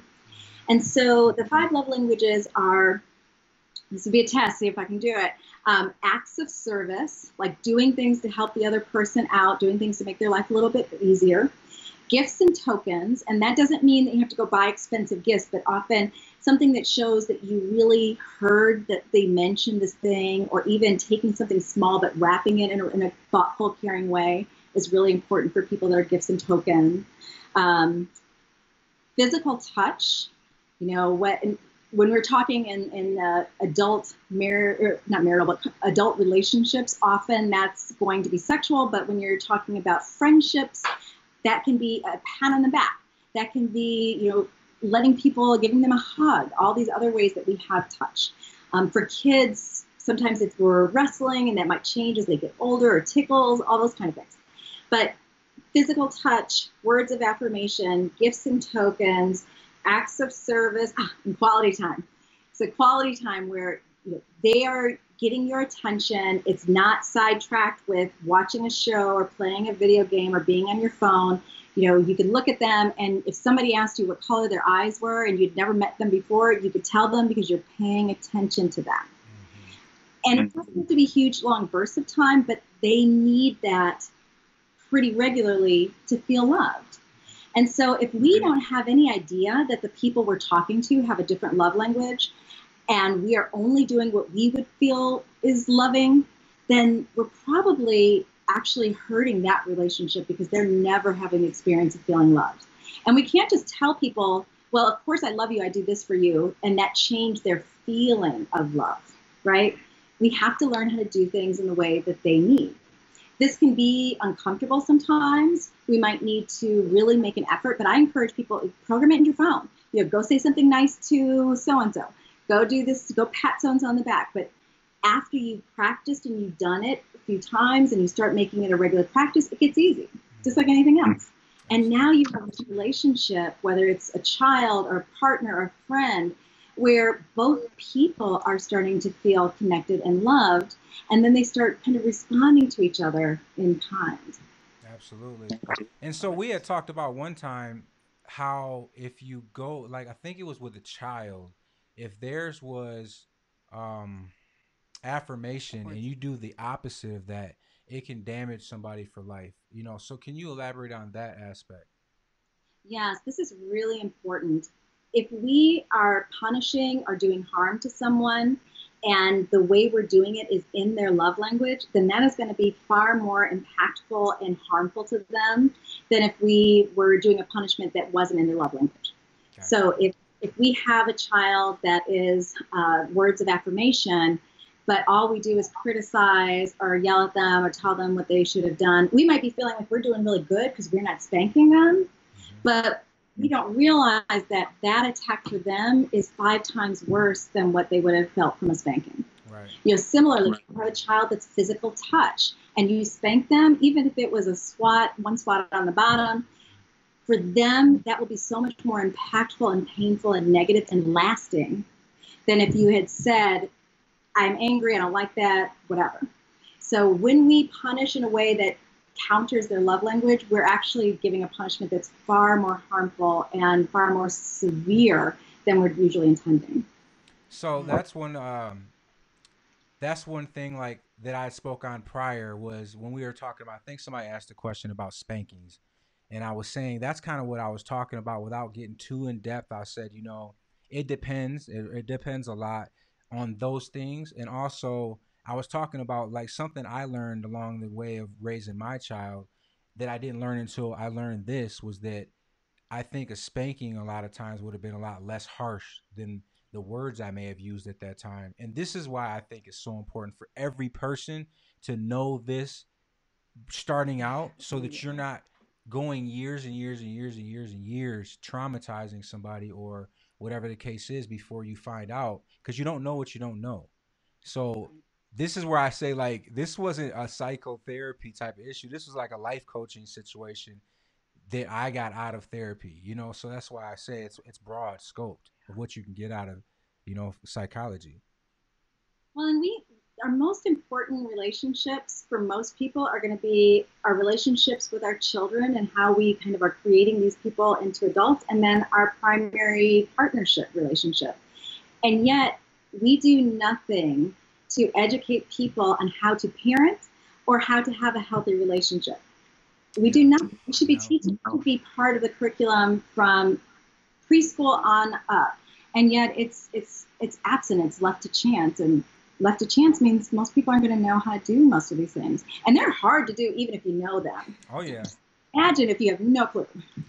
Yeah, that's very true. But if you do know them, I think you're just speaking on so many things, and it's so broad and it's so complex, but it's all for me. Like if I was a person that maybe hadn't bought into, you know, therapy or mental health, I'd be sitting there going, I mean, we've touched on at least, I'd say 10 to 12 things that would pique my interest if I wasn't. I'm a person that buys into it. I think it's great. I think it's a necessity. I think every living person should invest in their mental health. But, you know, I know that there's a lot of barriers to that, but this conversation has just been so eye-opening, even, you know, for me, just talking about a lot of things I've never heard of before. And I know a lot of people right now are hearing the things you're talking about, and they've probably never. I told someone at work, because he taught me the 5 love languages, of course. And so I ended up in a conversation with a coworker about it, and his mind was blown. He could not wait to go and sit down with his wife, take the test, and he was just so excited to do that. And then he came back like a couple days later, and he's like, that we spent about 3 hours on that, like talking about it, and all that. It was like life-changing for now him. Look how their relationships probably improved like crazy because they know each other now. It's not this person they met in high school anymore. And he said part of it was how excited I was to talk about it and how happy and like ecstatic I was, because I was. And he's like, that really made me like want to. So just knowledge, you know, and being able to pass that along past that, I think is really important. Yeah. I know we can't get everything into this, but I want to touch on a couple other things, like things that I took out of there. We had talked about when we're dealing with anxieties, right? And anxieties can manifest in so many different ways, and they can be reeling, and you'll think that the worst is going to happen because something good is happening for you. And one of the things you taught me was, to think of things in a 5-minute problem, a 5-day problem, a 5-hour problem, to evaluate how serious I need to really be worried about this thing. Is it because if I'm worried about whether or not my shoes are going to make it, is that a 5-minute problem, a 5-day problem, so on and so forth? So that's something that has really helped me, because when I've been in those moments when I'm like, start to reel, I'm like, you know what? Can I deal with this at the very worst scenario that happens? Am I going to be okay? And what I know throughout my life is that, yes, I will be. I'm still here, and I've been through some very, very nasty things. But if I didn't know that tool, I would just have allowed myself to reel. So can you talk a little more about that that situation and how that came about? Yeah, absolutely. And actually that connects, I feel like there's two pieces in there that I'll take a minute to explain. But what I encourage people to do, and when I say people, like everything I'm teaching to folks, I'm also talking to my kids about and coworkers about, and just trying to spread this. But encouraging people to think about, okay, is whatever I'm getting upset about, is this a long-term problem or a short-term problem? And so one of the easy ways that seems to help stick is, is this a 5-minute problem?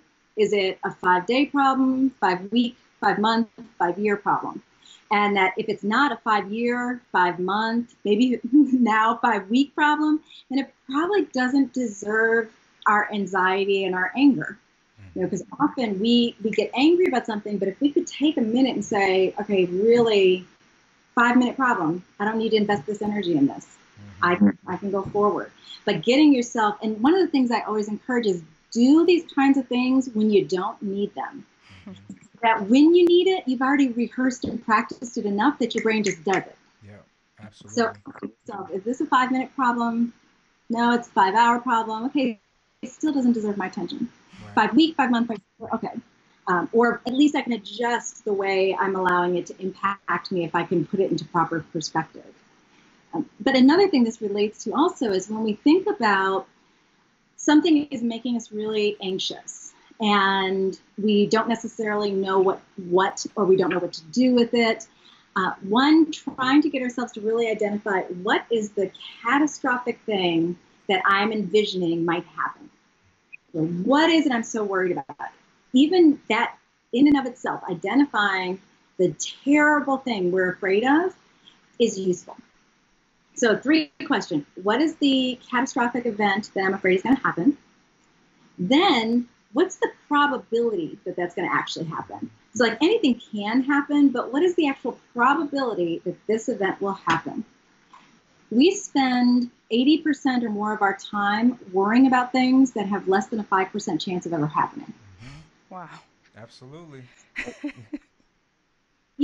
Don't give it your energy if it's like a 5% chance, or often when you get people talking about their ex, it's probably not even a 1% chance that this will happen. But then the next piece of it is, and if it did happen, so what? So what? Very often people realize that, well, even if it happened, it's not a big deal. It's not really going to impact my life. It's a 5-minute problem. But also that sometimes the so what really, really is dire. It really is something that would be horrible if it happened. But then I get people to remember that you can handle it. You will make it. You will make it. You have made it through things that are horrible. And whatever you encounter, you can get through it. Absolutely. Have the faith that I will be able to get through it if it happens. Then you don't have to invest the energy in being anxious about it right now. If it happens, I'll handle it then. I can deal with it then. Absolutely. And that's I kind of summed that down to the possible, probable equation that I always do in my head. And you're right. When you practice it, you do it without even thinking about it. And sometimes if I'm reeling too much, I have to have that acute meeting with you. And then it's like, okay, I remember the things I need to be doing. And so I'll get back into my processes. But that's one that I do is like the possibility of that happen. Yeah, it could happen. And for sure, anything could happen. It's possible. But the probability of it happening, I broke it down so far to where what would the person or what would that thing have to be going through for that to happen to me? And what's the probability of that being going on in that person's life? When you think about it, I can reel on a good thing in that case rather than it be reeling on something that's terrible. Yeah, I can attest to that, as far as it being in use, because we've talked on it a little bit with the start of this whole quarantine at home, stay at home order and all of that, it's a very difficult situation for us as a couple because I'm considered in the moderate to high risk category because I'm immune suppressed. And so it's like, oh my gosh, she's going to get COVID-19 and could die. Like that's the catastrophic event, right? But then that I didn't even say she's gonna just get it. No, maybe have a I was gonna die. You're gonna die. I was dead, and I'm like, whoa, I'm not gonna be able to come to the funeral because we're all like, quarantined. It's just terrible. So, it's like, So then it's like, okay, is it possible? Of course, it's pretty much a possibility for everyone. But then it's like the probability. We're doing everything we're supposed to be doing. We're following all of the instructions. We're mitigating the risk. We're doing all those things. So the probability is really low. And then, we were able to kind of work from there. And then it's like, well, what if you did? It probably would be bad. Then that's where the conversation turns to being like, you know what, maybe it would be, but I've been through worse. I've been through really bad things and came out of it. And so I think that I would come out of that too. And so I'm telling you guys, it works. so the probability aspect really helps me when I go out into like grocery stores and I see everybody like touching stuff with no gloves. I'm like, well, he's going to catch it before I do. So if he's still healthy, I'm good. So I think I work those little weird things out in my mind like that, like whatever works, babe. If that guy ain't sick, I definitely ain't catching it. Oh man. So yeah, that's a couple things that I really pulled out, and that's not nearly everything, but like I said, I know we can't go through it all today, but you did promise to be my Dr. Phil to the Oprah, so you will be on the show multiple times, and we'll bring you on when there's something going on that you want to get off your chest to bring on here, or if there's something that that we want to bring our attention to. Maybe it's one of our viewers that has a question or whatnot. Yeah. So if there's not, is there anything else you want to bring out or talk about, or is there any resources that you can think of to where people now they've heard it all, they're like, you know what, this Dr. Buchanan is the elite, and are you open for anybody to be able to see you now? Because you said that it opened back up now with us being able to do video calls. Is that something that's open for you? I know you have your own place with psychologists there. So how can people get the help that they may be dying to get right now? I know one person was so happy, her brother, when you talked about the psychedelic being something you're going to do. So like if somebody wants to get a hold of Dr. Buchanan, like how would they go about that and get scheduled in for you? So it may not be me. We may have to get you with a couple of the clinicians that are working in the office, and we are looking to grow and have additional clinicians. So if there are clinicians online, please let me know. One of the great things they can do is the Psychology Today profile. It'll allow you to directly message to myself as well as see some of the other clinicians. And the psychedelics, MDMA-assisted psychotherapy, that is kind of a longer process where we're working on getting a building. Then we have to, it's still in the expanded access. So if our site is granted, we'll probably be able to run 5 to 10 people through the protocol. And then it will hopefully in a year or two's time be something that we can actually do as a treatment outside of the expanded access treatment protocol. So, keep your eyes and ears open. Hopefully we will have that as something that's coming very, very soon. But worst case scenario, it would be 2 years if we can't do it immediately. So yeah, go to Psychology Today, look at the profiles of individuals. My profile is up there. It will allow you to directly make contact to me. And we'd love to figure out how to get more folks in our community learning these kinds of skills. One of the things I wanted to make sure I mentioned is 1 in 2 people will experience mental illness over the course of their lives. So that's huge. If it's not you, then the person next to you, the person you're going to call tonight, then it's the person. Or it's going to be. Right. And really, in all honesty, in times of crisis like this, mental health symptoms worsen. Even things that you already successfully treated, it becomes, or you have to pull out all those skills again, and you're working really hard at it again. So we are all directly impacted by mental illness. We have to remove the stigma. We have to come to embrace that we all go through this. And if we help people get help early, then they may never get to the point where they have a formal diagnosis. Even formal diagnoses are often temporary if people get help. So we get people better by getting them to do this and to no longer kind of contribute to the stigma in our communities around it. Absolutely. So it's Psychology Today, correct? Yep. Psychology Today. We're going to put all that information up there. Yep, on our YouTube. I think there was something else I wanted to say. I can't remember what it was. Well, we did the techniques to go at home. Oh, techniques for people to do at home now. Yes, thank you. I'm glad we remembered to bring that up. I almost forgot myself. So one, I want to say, we need to give space to ourselves and to the people around us for the fact that we are not in normal times. We are in a moment that will forever change. We will all remember what we were doing during COVID-19 2020. Like, this is that moment. And I find it problematic that so many businesses, so many things are pushing people to go on and do work as normal, go on, have the same productivity. We're going to soon be talking and working with people who are actively worried about somebody they love who may not make it through this. And so we have to have space for the fact that we are not in normal times. So the meme everybody keeps talking about, we're not trying to work from home, we're trying to work during an epidemic, during a pandemic. So we should not be expecting everything's going to run smooth and like normal. The more we give ourselves grace to just acknowledge that, that means, things aren't going to be as simple, some things that you used to do easily. One of my things is I'm carrying around a little purse everywhere throughout the house because my memory is shot because I'm stressed. So I have a little notebook in there. I write everything down and I keep my phone because I can't remember stuff right now. That's part of being stressed and in this very strange time. So we have to give ourselves room for the fact that we just can't push through and act like nothing's happening.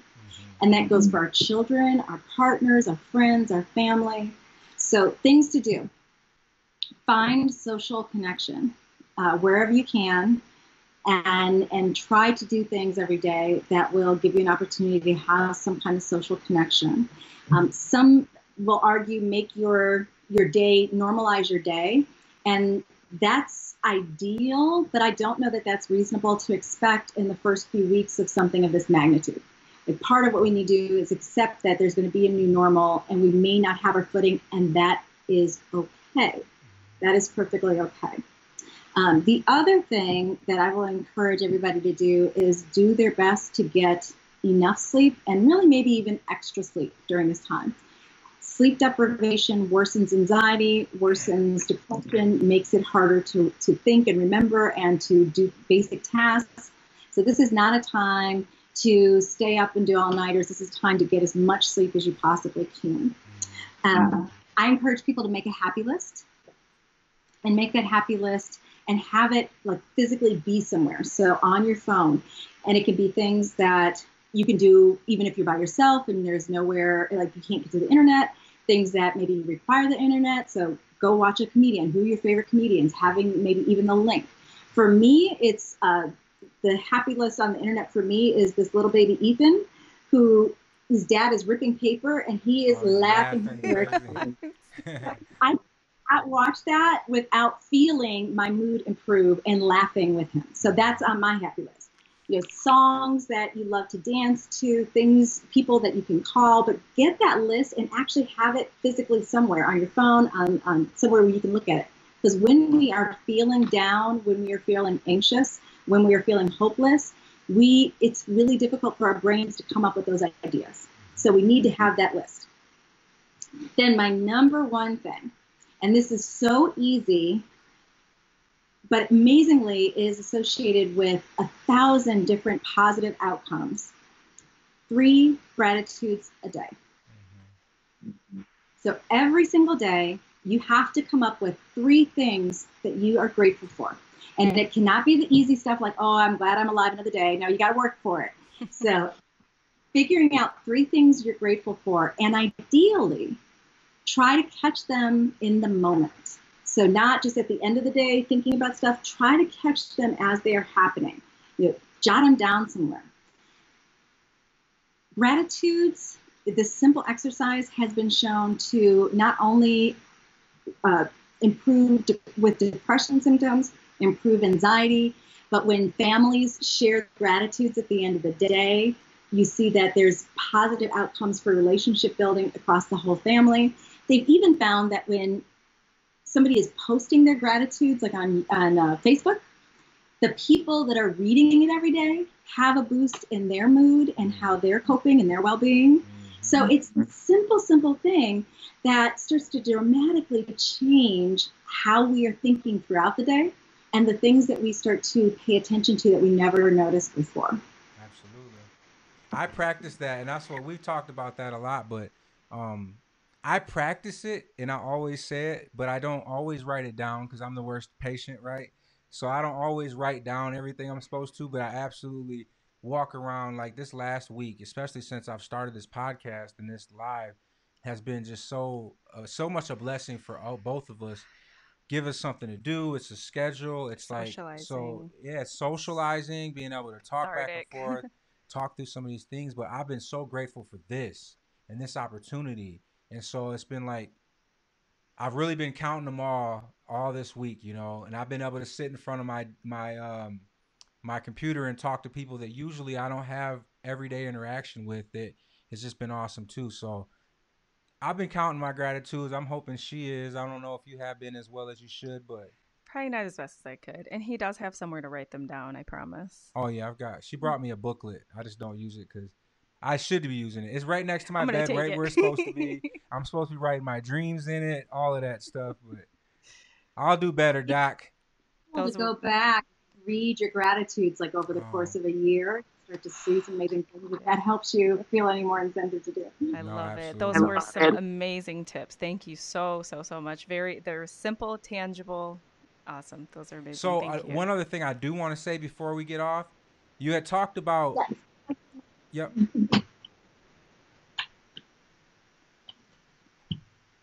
Okay, sorry.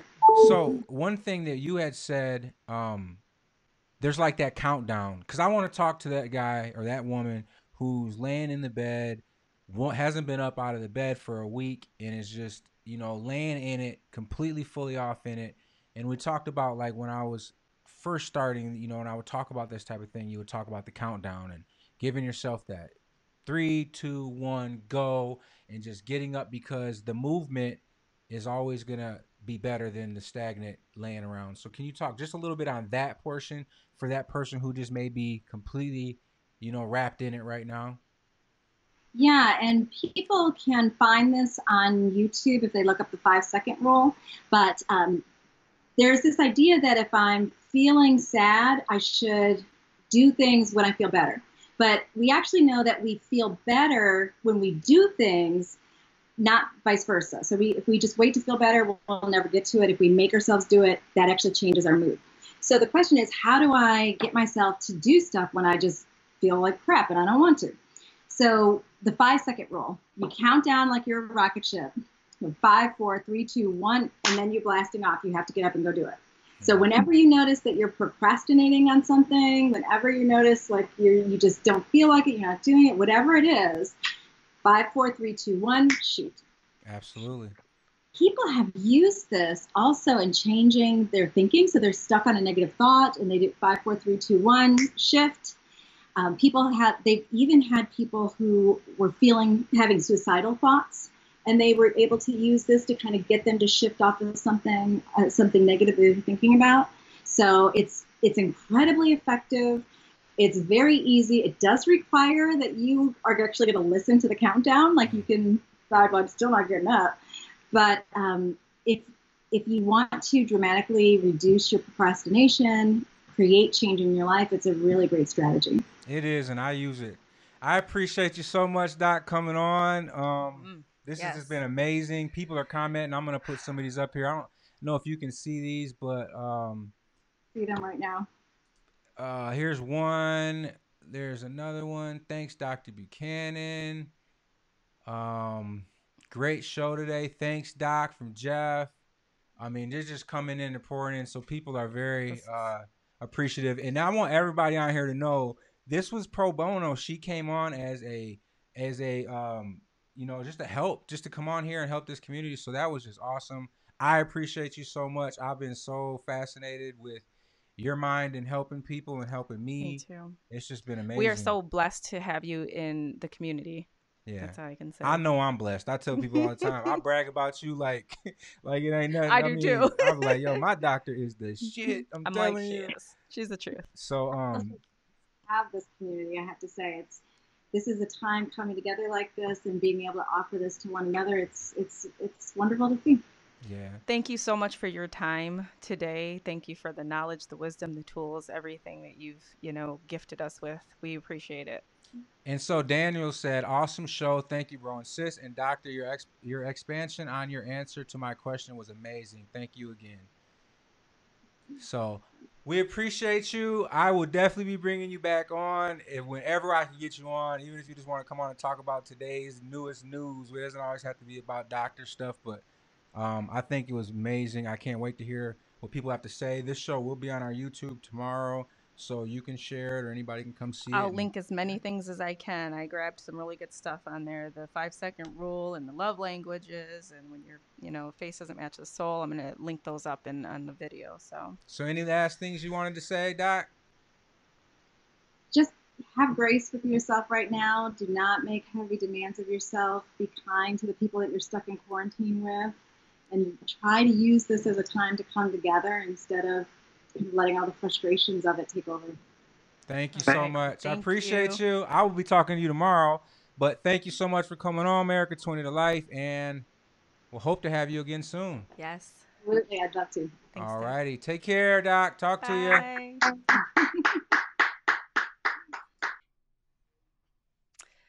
All right. That was amazing. So as we wrap that up, I just have to say that was amazing, and I hope that you guys really take. Like I said, I'm going to link up those links in the videos and just the tools. If anybody has any last questions or anything like that, or topics of discussion, really quick before we wrap up, shoot them in there. But wow, no, that was awesome. I mean, a lot of that I've already been through, so I know how amazing it is, and I know like how influential it can be in your life, like to use those tools. And I tell her all the time, like I'm my community's Dr. Buchanan, because I come out here and I spread those same things out like I'm a doctor, but I understand them well enough that I've used them to help myself. So I'll tell my parents this stuff. I'll tell family members, whoever is going through something, I tell about these things and how to use these tools. And it's really like it does have to be a repetitive situation. It's something that if you try, you use it. Like a famous saying, like in the fire service, is that you'll rise to your training. You're not going to rise to the occasion. And a lot of people say that all the time, like, well, if there's a fire, I'll be fine. That's not true. What you're going to do is when that panic sets in and the fight or flight hits, you're going to rise to your training, whatever that is. So if you're training these tools that she's given, when you're in that bad situation and everything else fails you, you're going to fall back on what you've trained. And if that's training is to think of the probability of something instead of the possibility of something, you'll fall on that. If your training is to do the 5, 4, 3, 2, 1 and get your butt up off the bed, take a shower, get some food in your stomach, that's what you're going to do. So it is about repetition. It is about like really buying into the situation and learning yourself. Like really, ultimately, you're going to learn through therapy. I've learned so much about myself that I had no idea about, and I've learned how to handle things differently, different perspectives on things, and how I was seeing things might have been so off. And then some things that I needed reassurance on that I was seeing right. I've gotten some of that too from therapy. So just amazing. My appeal to you would be to take just one of something you heard today, one of the tools, something, and just put it into practice somehow. Practice it, use it, do it. Look up the 5 love languages, something. Just do one of them. That would be my appeal. Yeah, one good one too, like this sounds very minor, is breathing exercises. That's something that I do now and don't even notice it. Like if anxiety starts to creep up, chest gets tight, throat, I'll take a deep breath and I'll just bring it in and I'll watch myself expand and then just let it out slowly.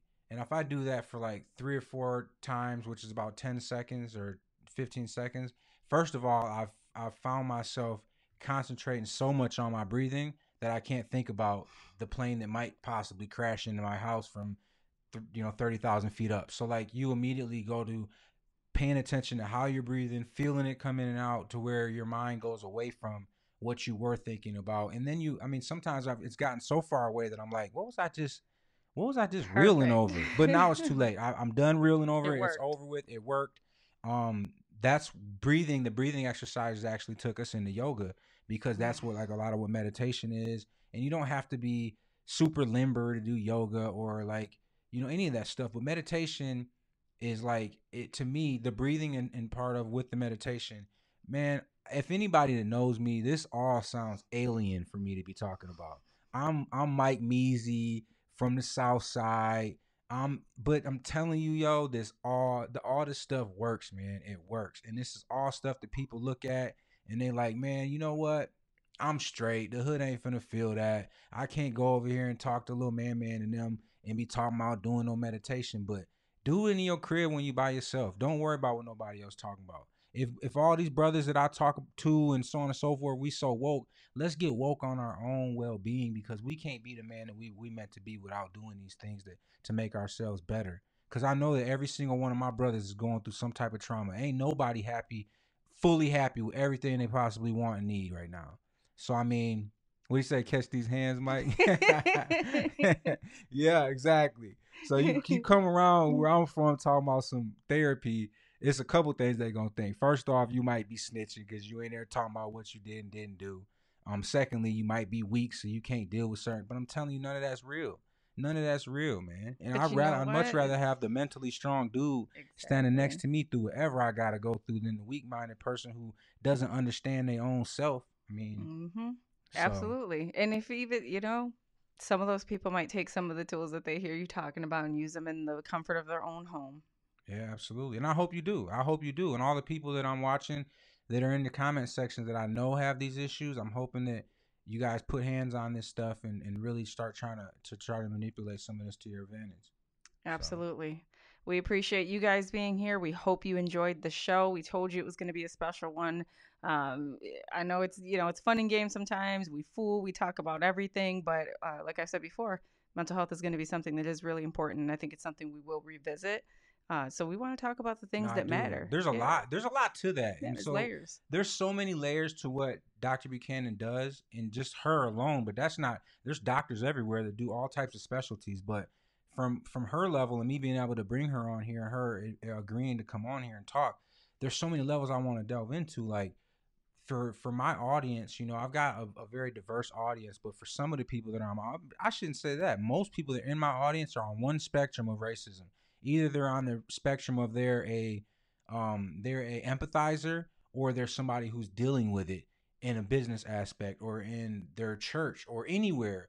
And so she is so versed in that type of stuff as well, like implicit inherent biases, sensitivity training, diversity training. She touched on earlier talking about how, when you're in a therapy session, but let's not say therapy, let's say you're in a job interview, and there's a white man standing across from you who really likes you, but he uses the word colored in reference to somebody that he had an experience with prior.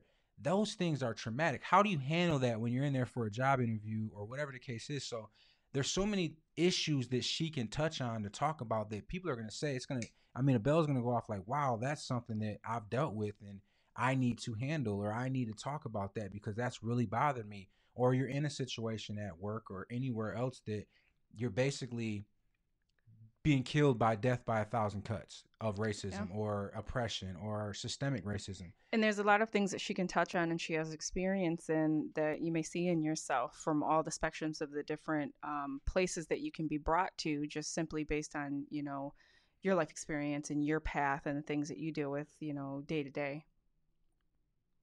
Got a comment we want to put in here? I'm going to bring it up. I was waiting on you to finish talking. Are you done with that point? Oh, yeah, okay. That was it.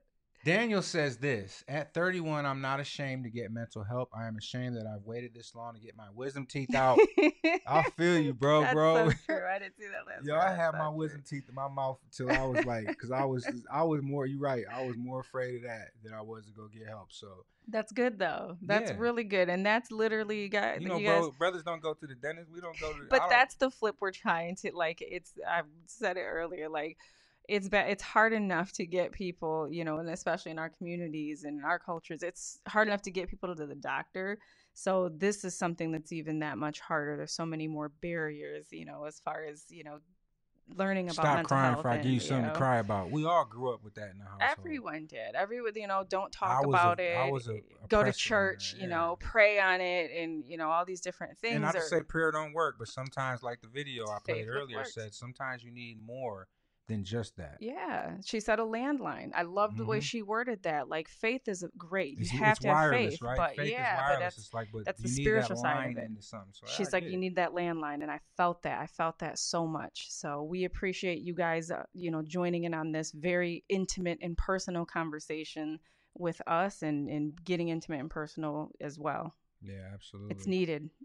So one thing I wanted to touch on. Thank you, Teresa. I appreciate that.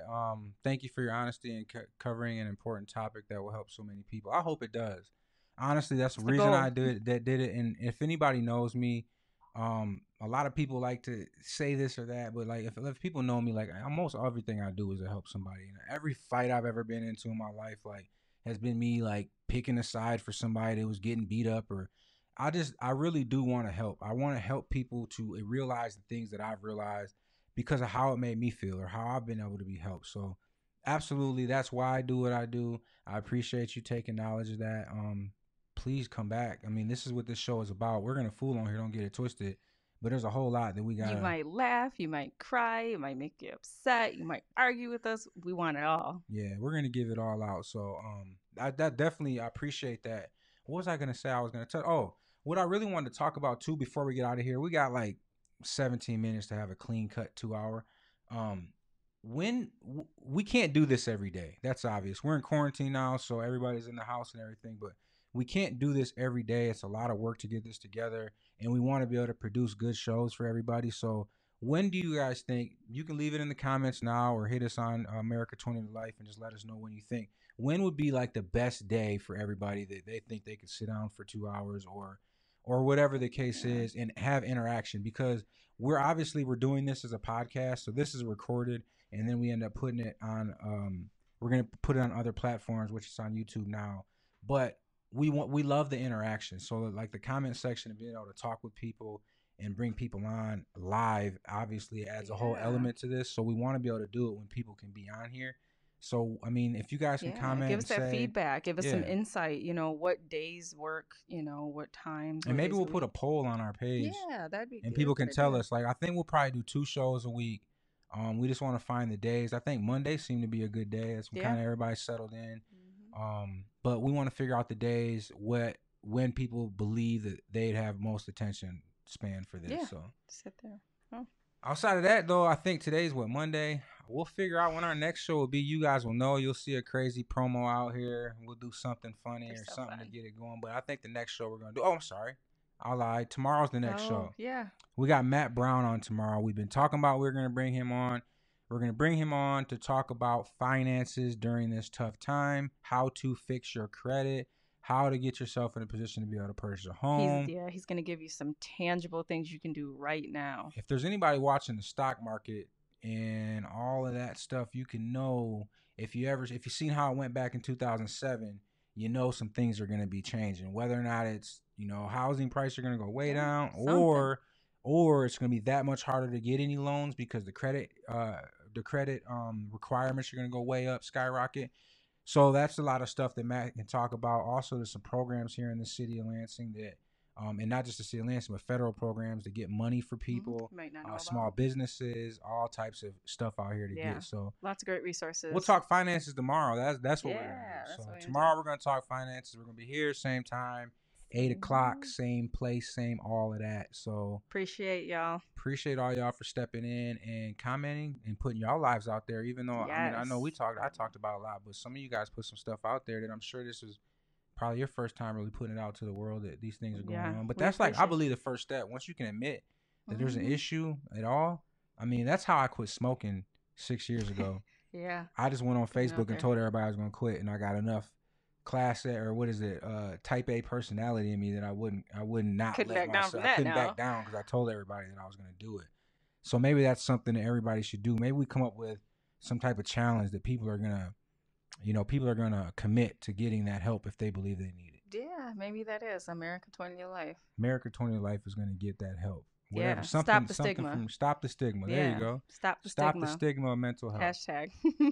Let's do that. And if Yeah. anybody's going to commit to doing that and they're going to commit to getting that help Yeah. or commit to helping somebody else who needs that help.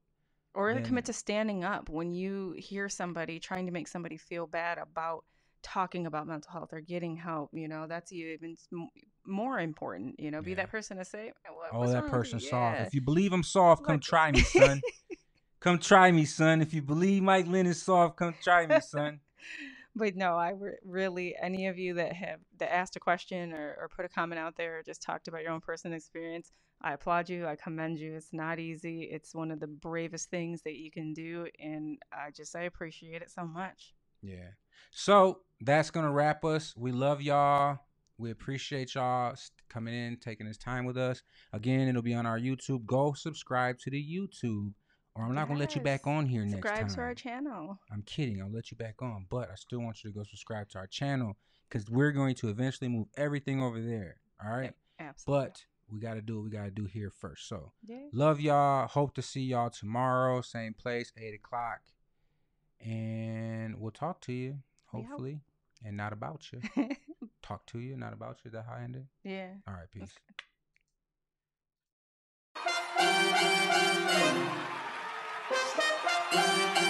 America 20 to life.